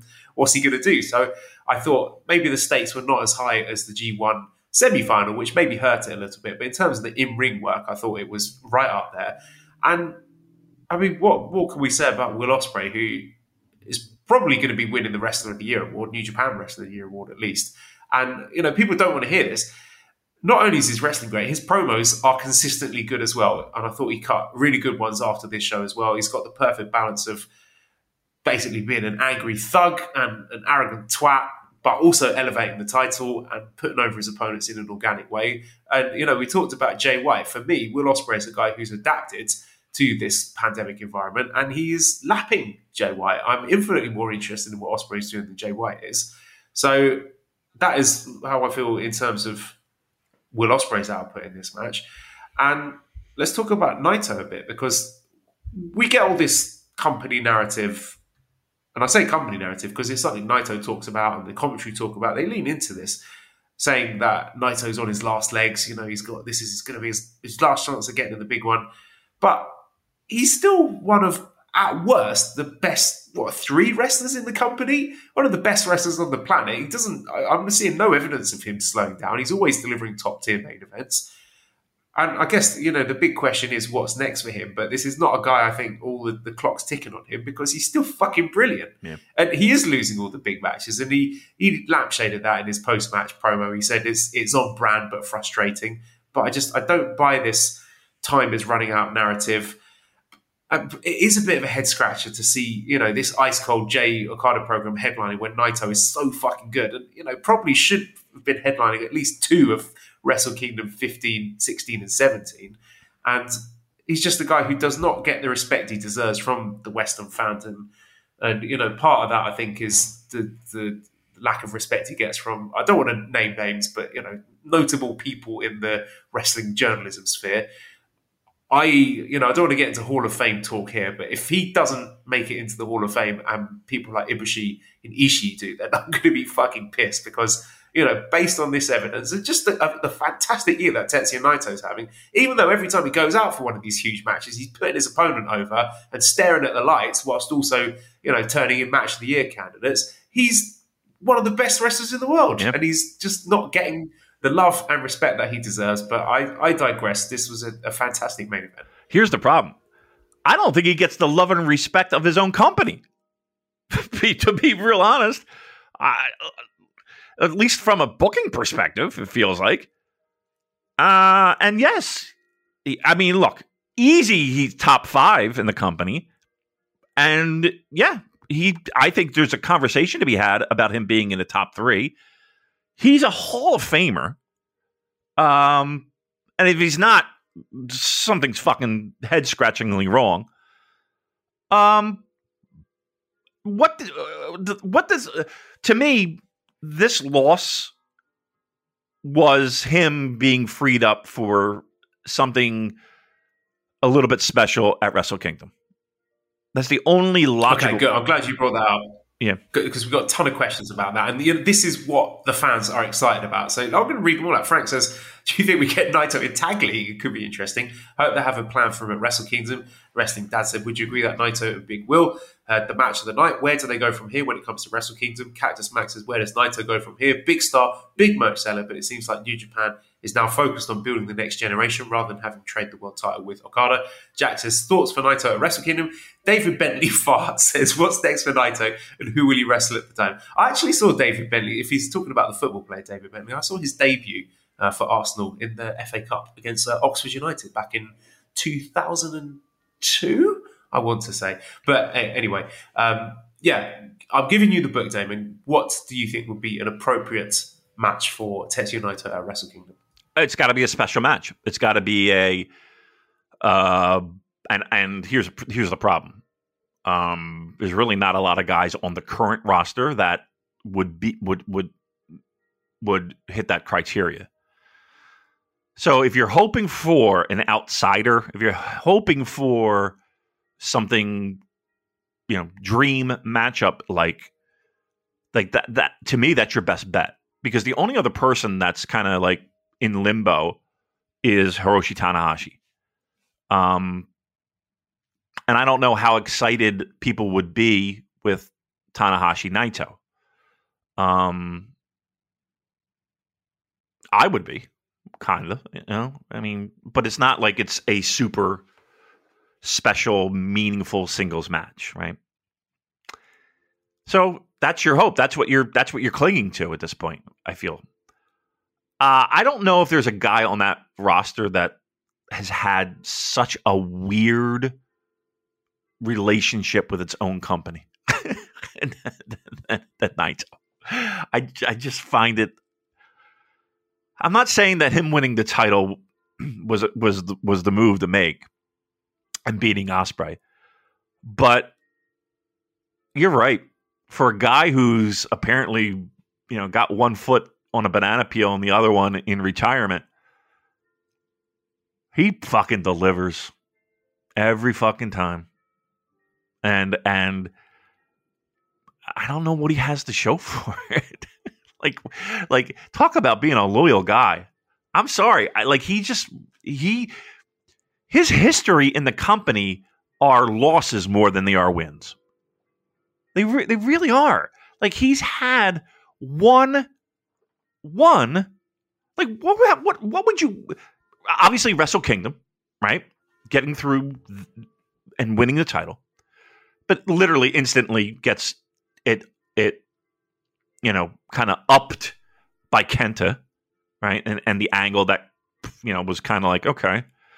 Well, no, let me take that back. The angle was red hot. The follow up was okay. Give me him winning the title the first time was just a cup of coffee. It felt like losing to Evil. And that feud, the breakup, like that was a wet fart. It felt like. I don't know. Would have been great with cheering crowds. I will say that in its defense. Okay, fine. But again, there's other people that thrive. Look, I just find his tenure in New Japan to be one of those head scratchers where he's obviously a guy that the company could just fucking take off with. And unfortunately, he's a guy that at his peak was also battling other guys at their peak, Okada's and even Tanahashi's, like it was hard. Like, if he could be number one in any other company, but he had this fucking ceiling that was, I don't want to say holding him back, but it was just felt like, there was that ceiling. I don't know. Just unlucky enough to be in the same era as Kazuchika Okada. Right. I mean, you could have, it's kind of like sports, you could be a great team, but you just can't get past a fucking juggernaut who's, won championship after championship just because they're stacked. You're a great team, but you just can't fucking get over the hump. So yeah, right now, to me, if I'm a Naito fan, you got to hope for that special main event or that special match, because I don't have an answer where you go. Like, what would be exciting for people? I don't know. I don't have an answer. We're going to talk about Shota Umino in a minute, but there have been sort of teases that the direction could be Ospreay versus Jon Moxley for Wrestle Kingdom. Which, of course, we have seen before they wrestled each other at one of the stateside shows. Cactus Max says, how's Ospreay's year compared with Okada in 2017 and Kenny in 2018? Equally is great, but different. I think Okada and Kenny, and they did have the advantage of the company being red hot, crowds being vocal. But I would say similar. Look, here's the bottom line. The race for Wrestler of the Year, at least for our awards and people who follow New Japan, the race is for second place. The guy's Wrestler of the Year. Right? There's Will Ospreay will win Wrestler of the Year, and if he doesn't, it's a fucking something's wrong. Something's wrong. I think they've had very similar years. Okada also had the benefit of, not for nothing, being the heavyweight champion and having fantastic opponents too. And Will's had some very good opponents too, but I don't think at the level that Okada had. It feels to me like Okada had a lot of benefits. And Will maybe not as many. And yet still... No, he said himself he has to work twice as hard because of the clap crowds to try and overcome them. Yeah. I mean, if we're being brutally honest here, that's the truth. So I'm not saying one is better than the other, and one, because that Okada run was one of the greatest runs of fucking in pro wrestling history. And I think this is incredibly great and giving the cards that he has been dealt. I don't know if I would say it's better than Okada's run, but you have to grade that on a different scale, I feel like. Yeah, I hate to dig up old gimmicks, but I'm just looking at his cage match here. Ooh. And this is only matches that he's done this year in 2022. I'm going to send it to you, David, on WhatsApp, so you can get a feel for the kind of year he's having. And it feels like it's kind of flying under the radar. And again, I think a lot of that is because New Japan is not as hot as it was in 2017 and 2018, and we've got still the pandemic restrictions there. Yeah. But you can see this. This is obscene, isn't it? So he's got, 1, 2, 3, 4, 5, 6, 7, 8, 9 matches this year rated above 9 on Cage Match. Yeah. And look at some of these opponents too. Look at some of these opponents. And you compare that to Okada's run. I don't know. Okay, so Will had Okada. Yeah. He had Naito, Zack, Shingo. Okay, great. Again, Okada again. David Finley's on this list. Orange Cassidy is on this list. Yeah. Ricky Knight Jr. is on Michael this list. Oku. Yeah. Nick Wayne. Yeah. Blake Christian. Yeah. Just saying, it's not the same. And these matches are fucking unbelievable. Yeah. I mean, come on. You're kidding yourself if he's not Wrestler of the Year. You're kidding yourself. Yeah, and he's doing it in all different places as well, different countries. No matter how many people are in that crowd, he's going out there and just killing it week in, week out. And again, you talk about the Okada rate. These are all in big sold out buildings in Japan with very noisy crowds. It's not the case for a lot of these matches on this list. So don't sleep on it. Yep. Don't sleep on it. This guy should be cleaning up in Year Boys. You might not like him. You may not even like his style, but I mean, at the very least, you've got to acknowledge the sheer effort put into this. Yep. Into this resume. Yep. And dare I say, let's put it this way. It should go down as one of the greatest years of a pro wrestler. It's got to be in the conversation of one of the greatest years of a pro wrestler. Just given all the obstacles that guy had to overcome. I don't know. It's to think that he wouldn't is ludicrous. So he's winning it. That's that. So after the match, we got the debut or the return from excursion of Roughneck Shota Umino. I got tipped off about this from an unlikely source, actually.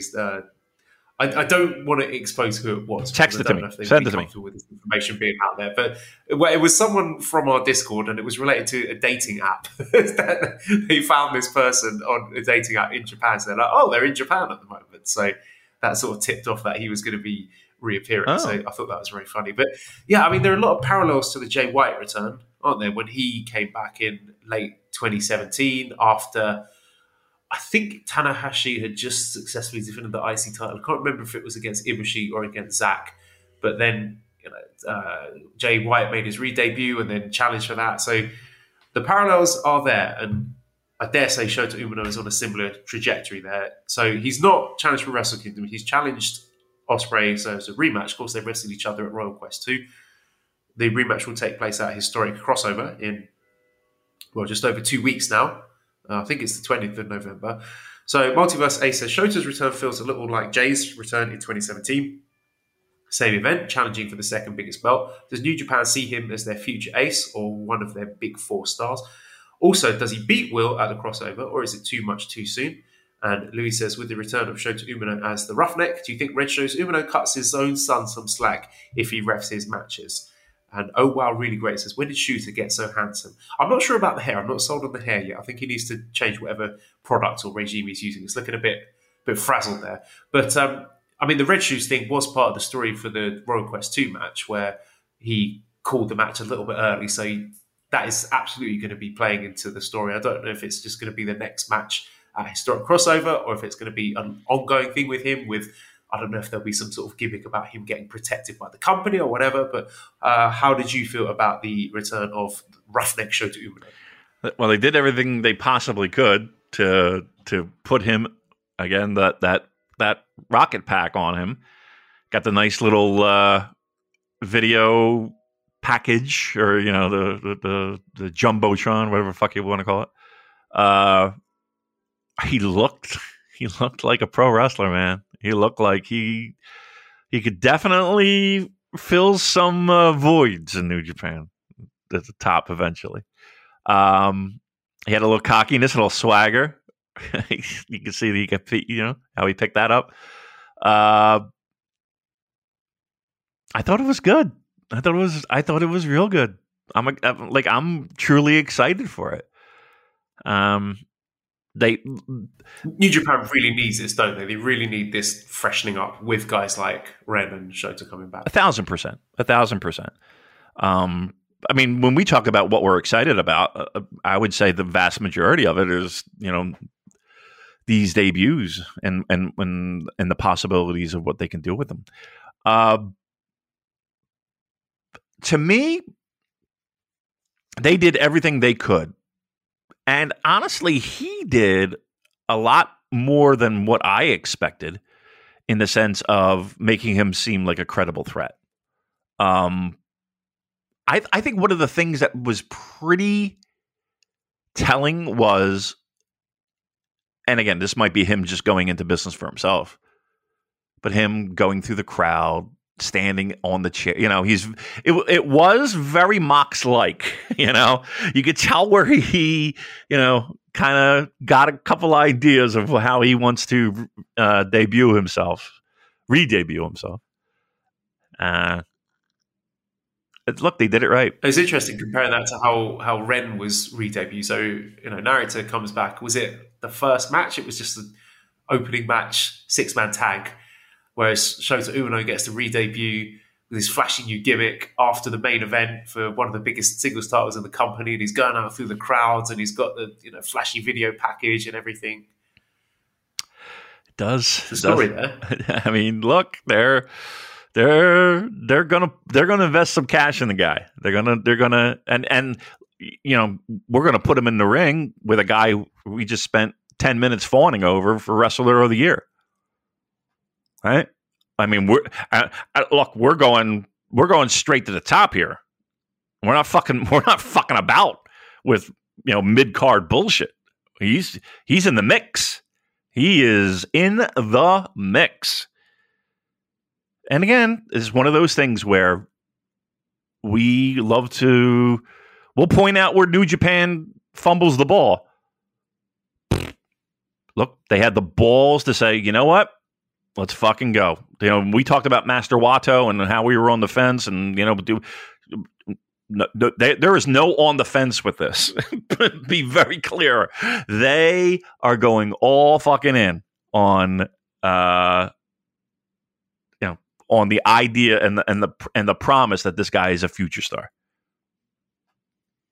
Yeah, and I think it's about time, because they mentioned that the big conference that they had, that they were looking to push guys younger and faster than they have done previously. So, looking at these two guys who are back, and then sort of beyond that, looking at the likes of Yota Tsuji and Yuo Uemura, and also the foreign guys, Alex Coughlin and getting kids and Clark Connors, and even beyond that, the DKC and Kevin Knight and Ryohei Oiwa and Kosei Fujita and Yuto Nakashima. And Aussie Open. Reason to be excited.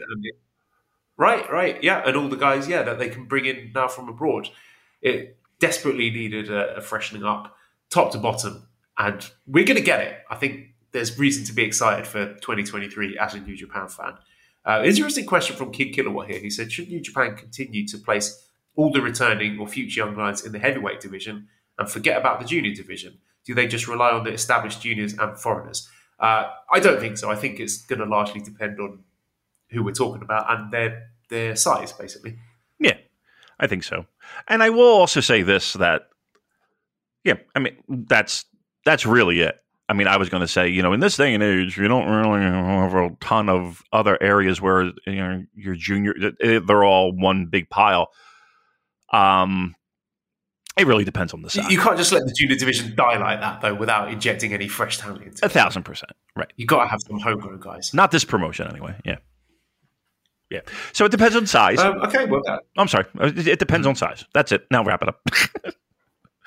Yeah. All right. I'm going to talk about Strong for a bit. I've got 2 episodes here. So the first was Autumn Action from Saturday, October 29th. So we open up with Ari Daivari defeating Kevin Knight in 8 minutes, 19 seconds with a roll-up. I mean, Daivari is fine, but I think Kevin Knight is a future star. He's the blue-chip prospect. He's ready, man. He is good to go. You could plug him into the New Japan roster tomorrow, and he would not look out of place. He's also being sort of semi-pushed and protected in the company, being in things like strong open-weight tag title matches and things like that. So I would not be shocked to see him in Super Junior Tag League. So him teaming up with DKC. I believe, let me check this, but I believe that they are going to be on the card for Historic Crossover. Because we have the full card for that. Let me just find it. I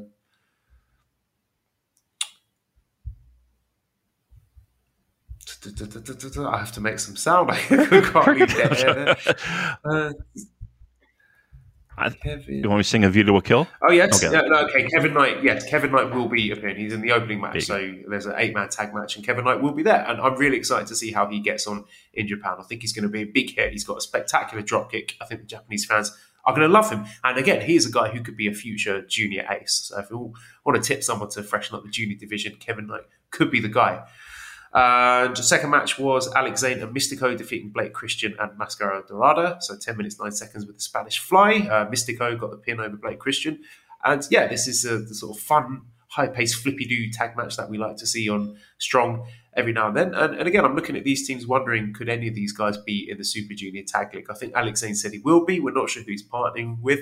Maybe it will be Mystico. Probably not, because I know he's quite important for CMLL. He's like a big star over there, so I'm not sure they would be happy about him disappearing for a tour like Super Junior Tag League. But they did team up very effectively here. Mascara Dorada, I've heard something about he can't leave the States because of his visa situation. So I don't know. I've assumed that he won't be involved. Blake Christian could be. So plenty of opportunity there for some fresh faces in the Super Junior Tag League. And the third match, the main event, was Tomohiro Ishii defeating Tom Lawler in 15 minutes, 31 seconds with a lariat.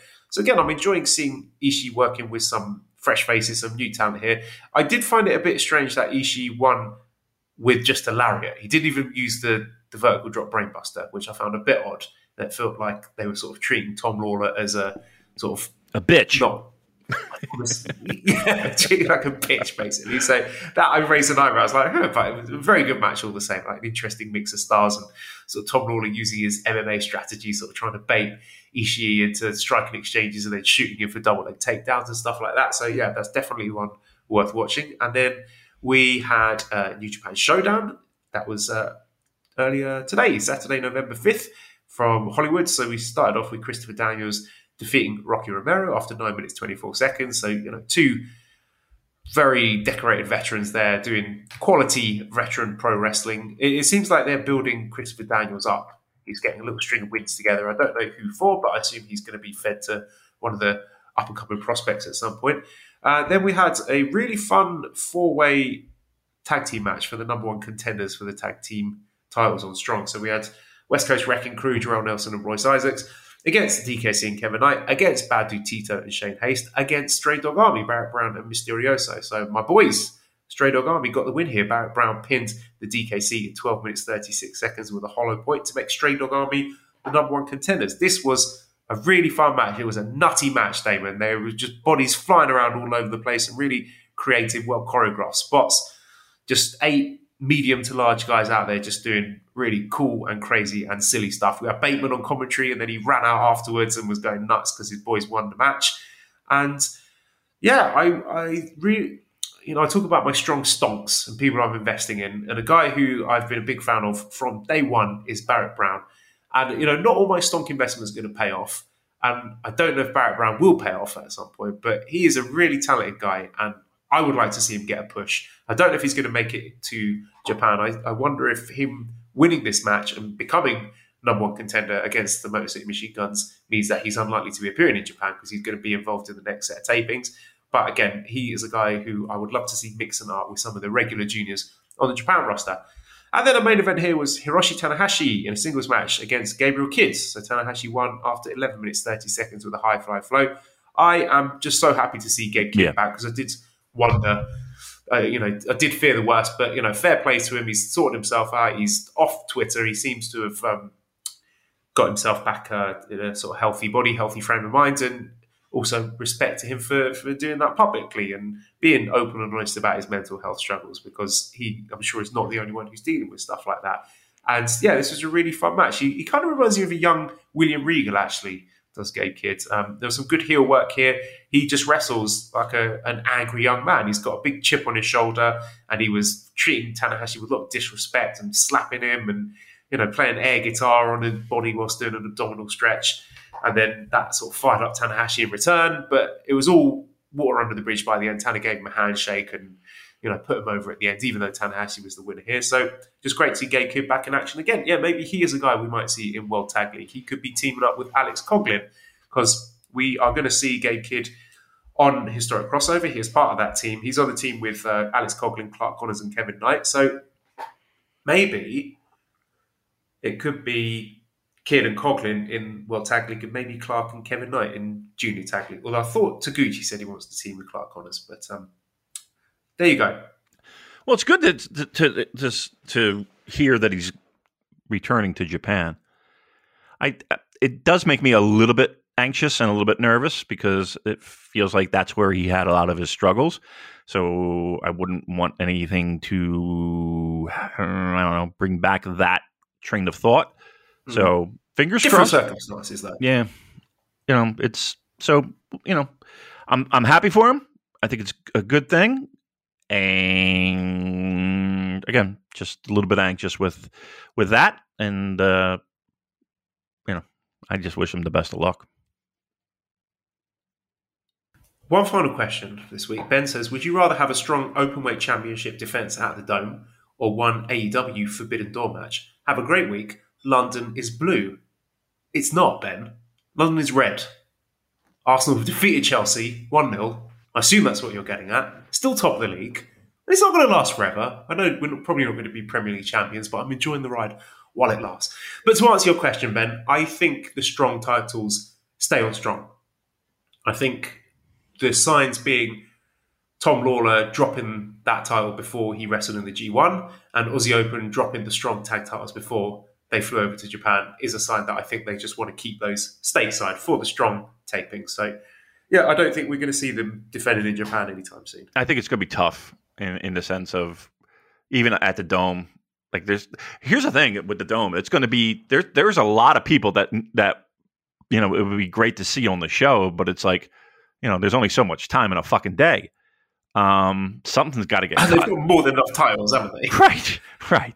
I don't think they've got too many as it is. They don't know how to book them. Exactly. Thank you. So no, I don't think. I think you'll have a better shot of an AEW appearance, but again, let's not get all excited and be like it's that might not even be a top name. So we'll see. Fingers crossed. All right, let's wrap it up there. So redcircle.com/shows/super-j-cast if you want to send some money our way for all the lovely podcasting that we give you every week. Discord link, if you want to join the fund, you can send me a direct message on Twitter and I'll send you the code. At Cobra Kawaii and ProWrestlingTees.com/superjcast for our lovely t-shirts. Thanks, as always, to editor Dan, who's on Twitter at LousyHero219. Subscribe to the Voices of Wrestling Podcast Network for other great shows. Give us a 5-snake review on iTunes. Follow us on Twitter at SuperJcast. Thank you, everybody, for listening, and goodbye.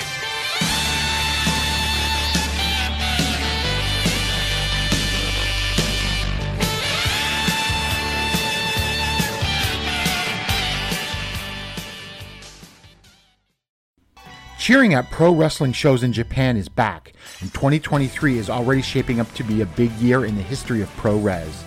That's why you should listen to the Emerald Flow Show. From the Royal Road to the Green Mat, Paul and Gerard take you into the world of All Japan Pro Wrestling and Pro Wrestling Noah. Not only do we analyze events, but we examine business, who is getting over, what angles are working or not.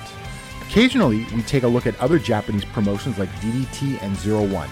So if you're looking for more coverage of the world of Japanese wrestling, check out the Emerald Flow Show on the Voices of Wrestling Podcast Network, available on all of your favorite podcast apps.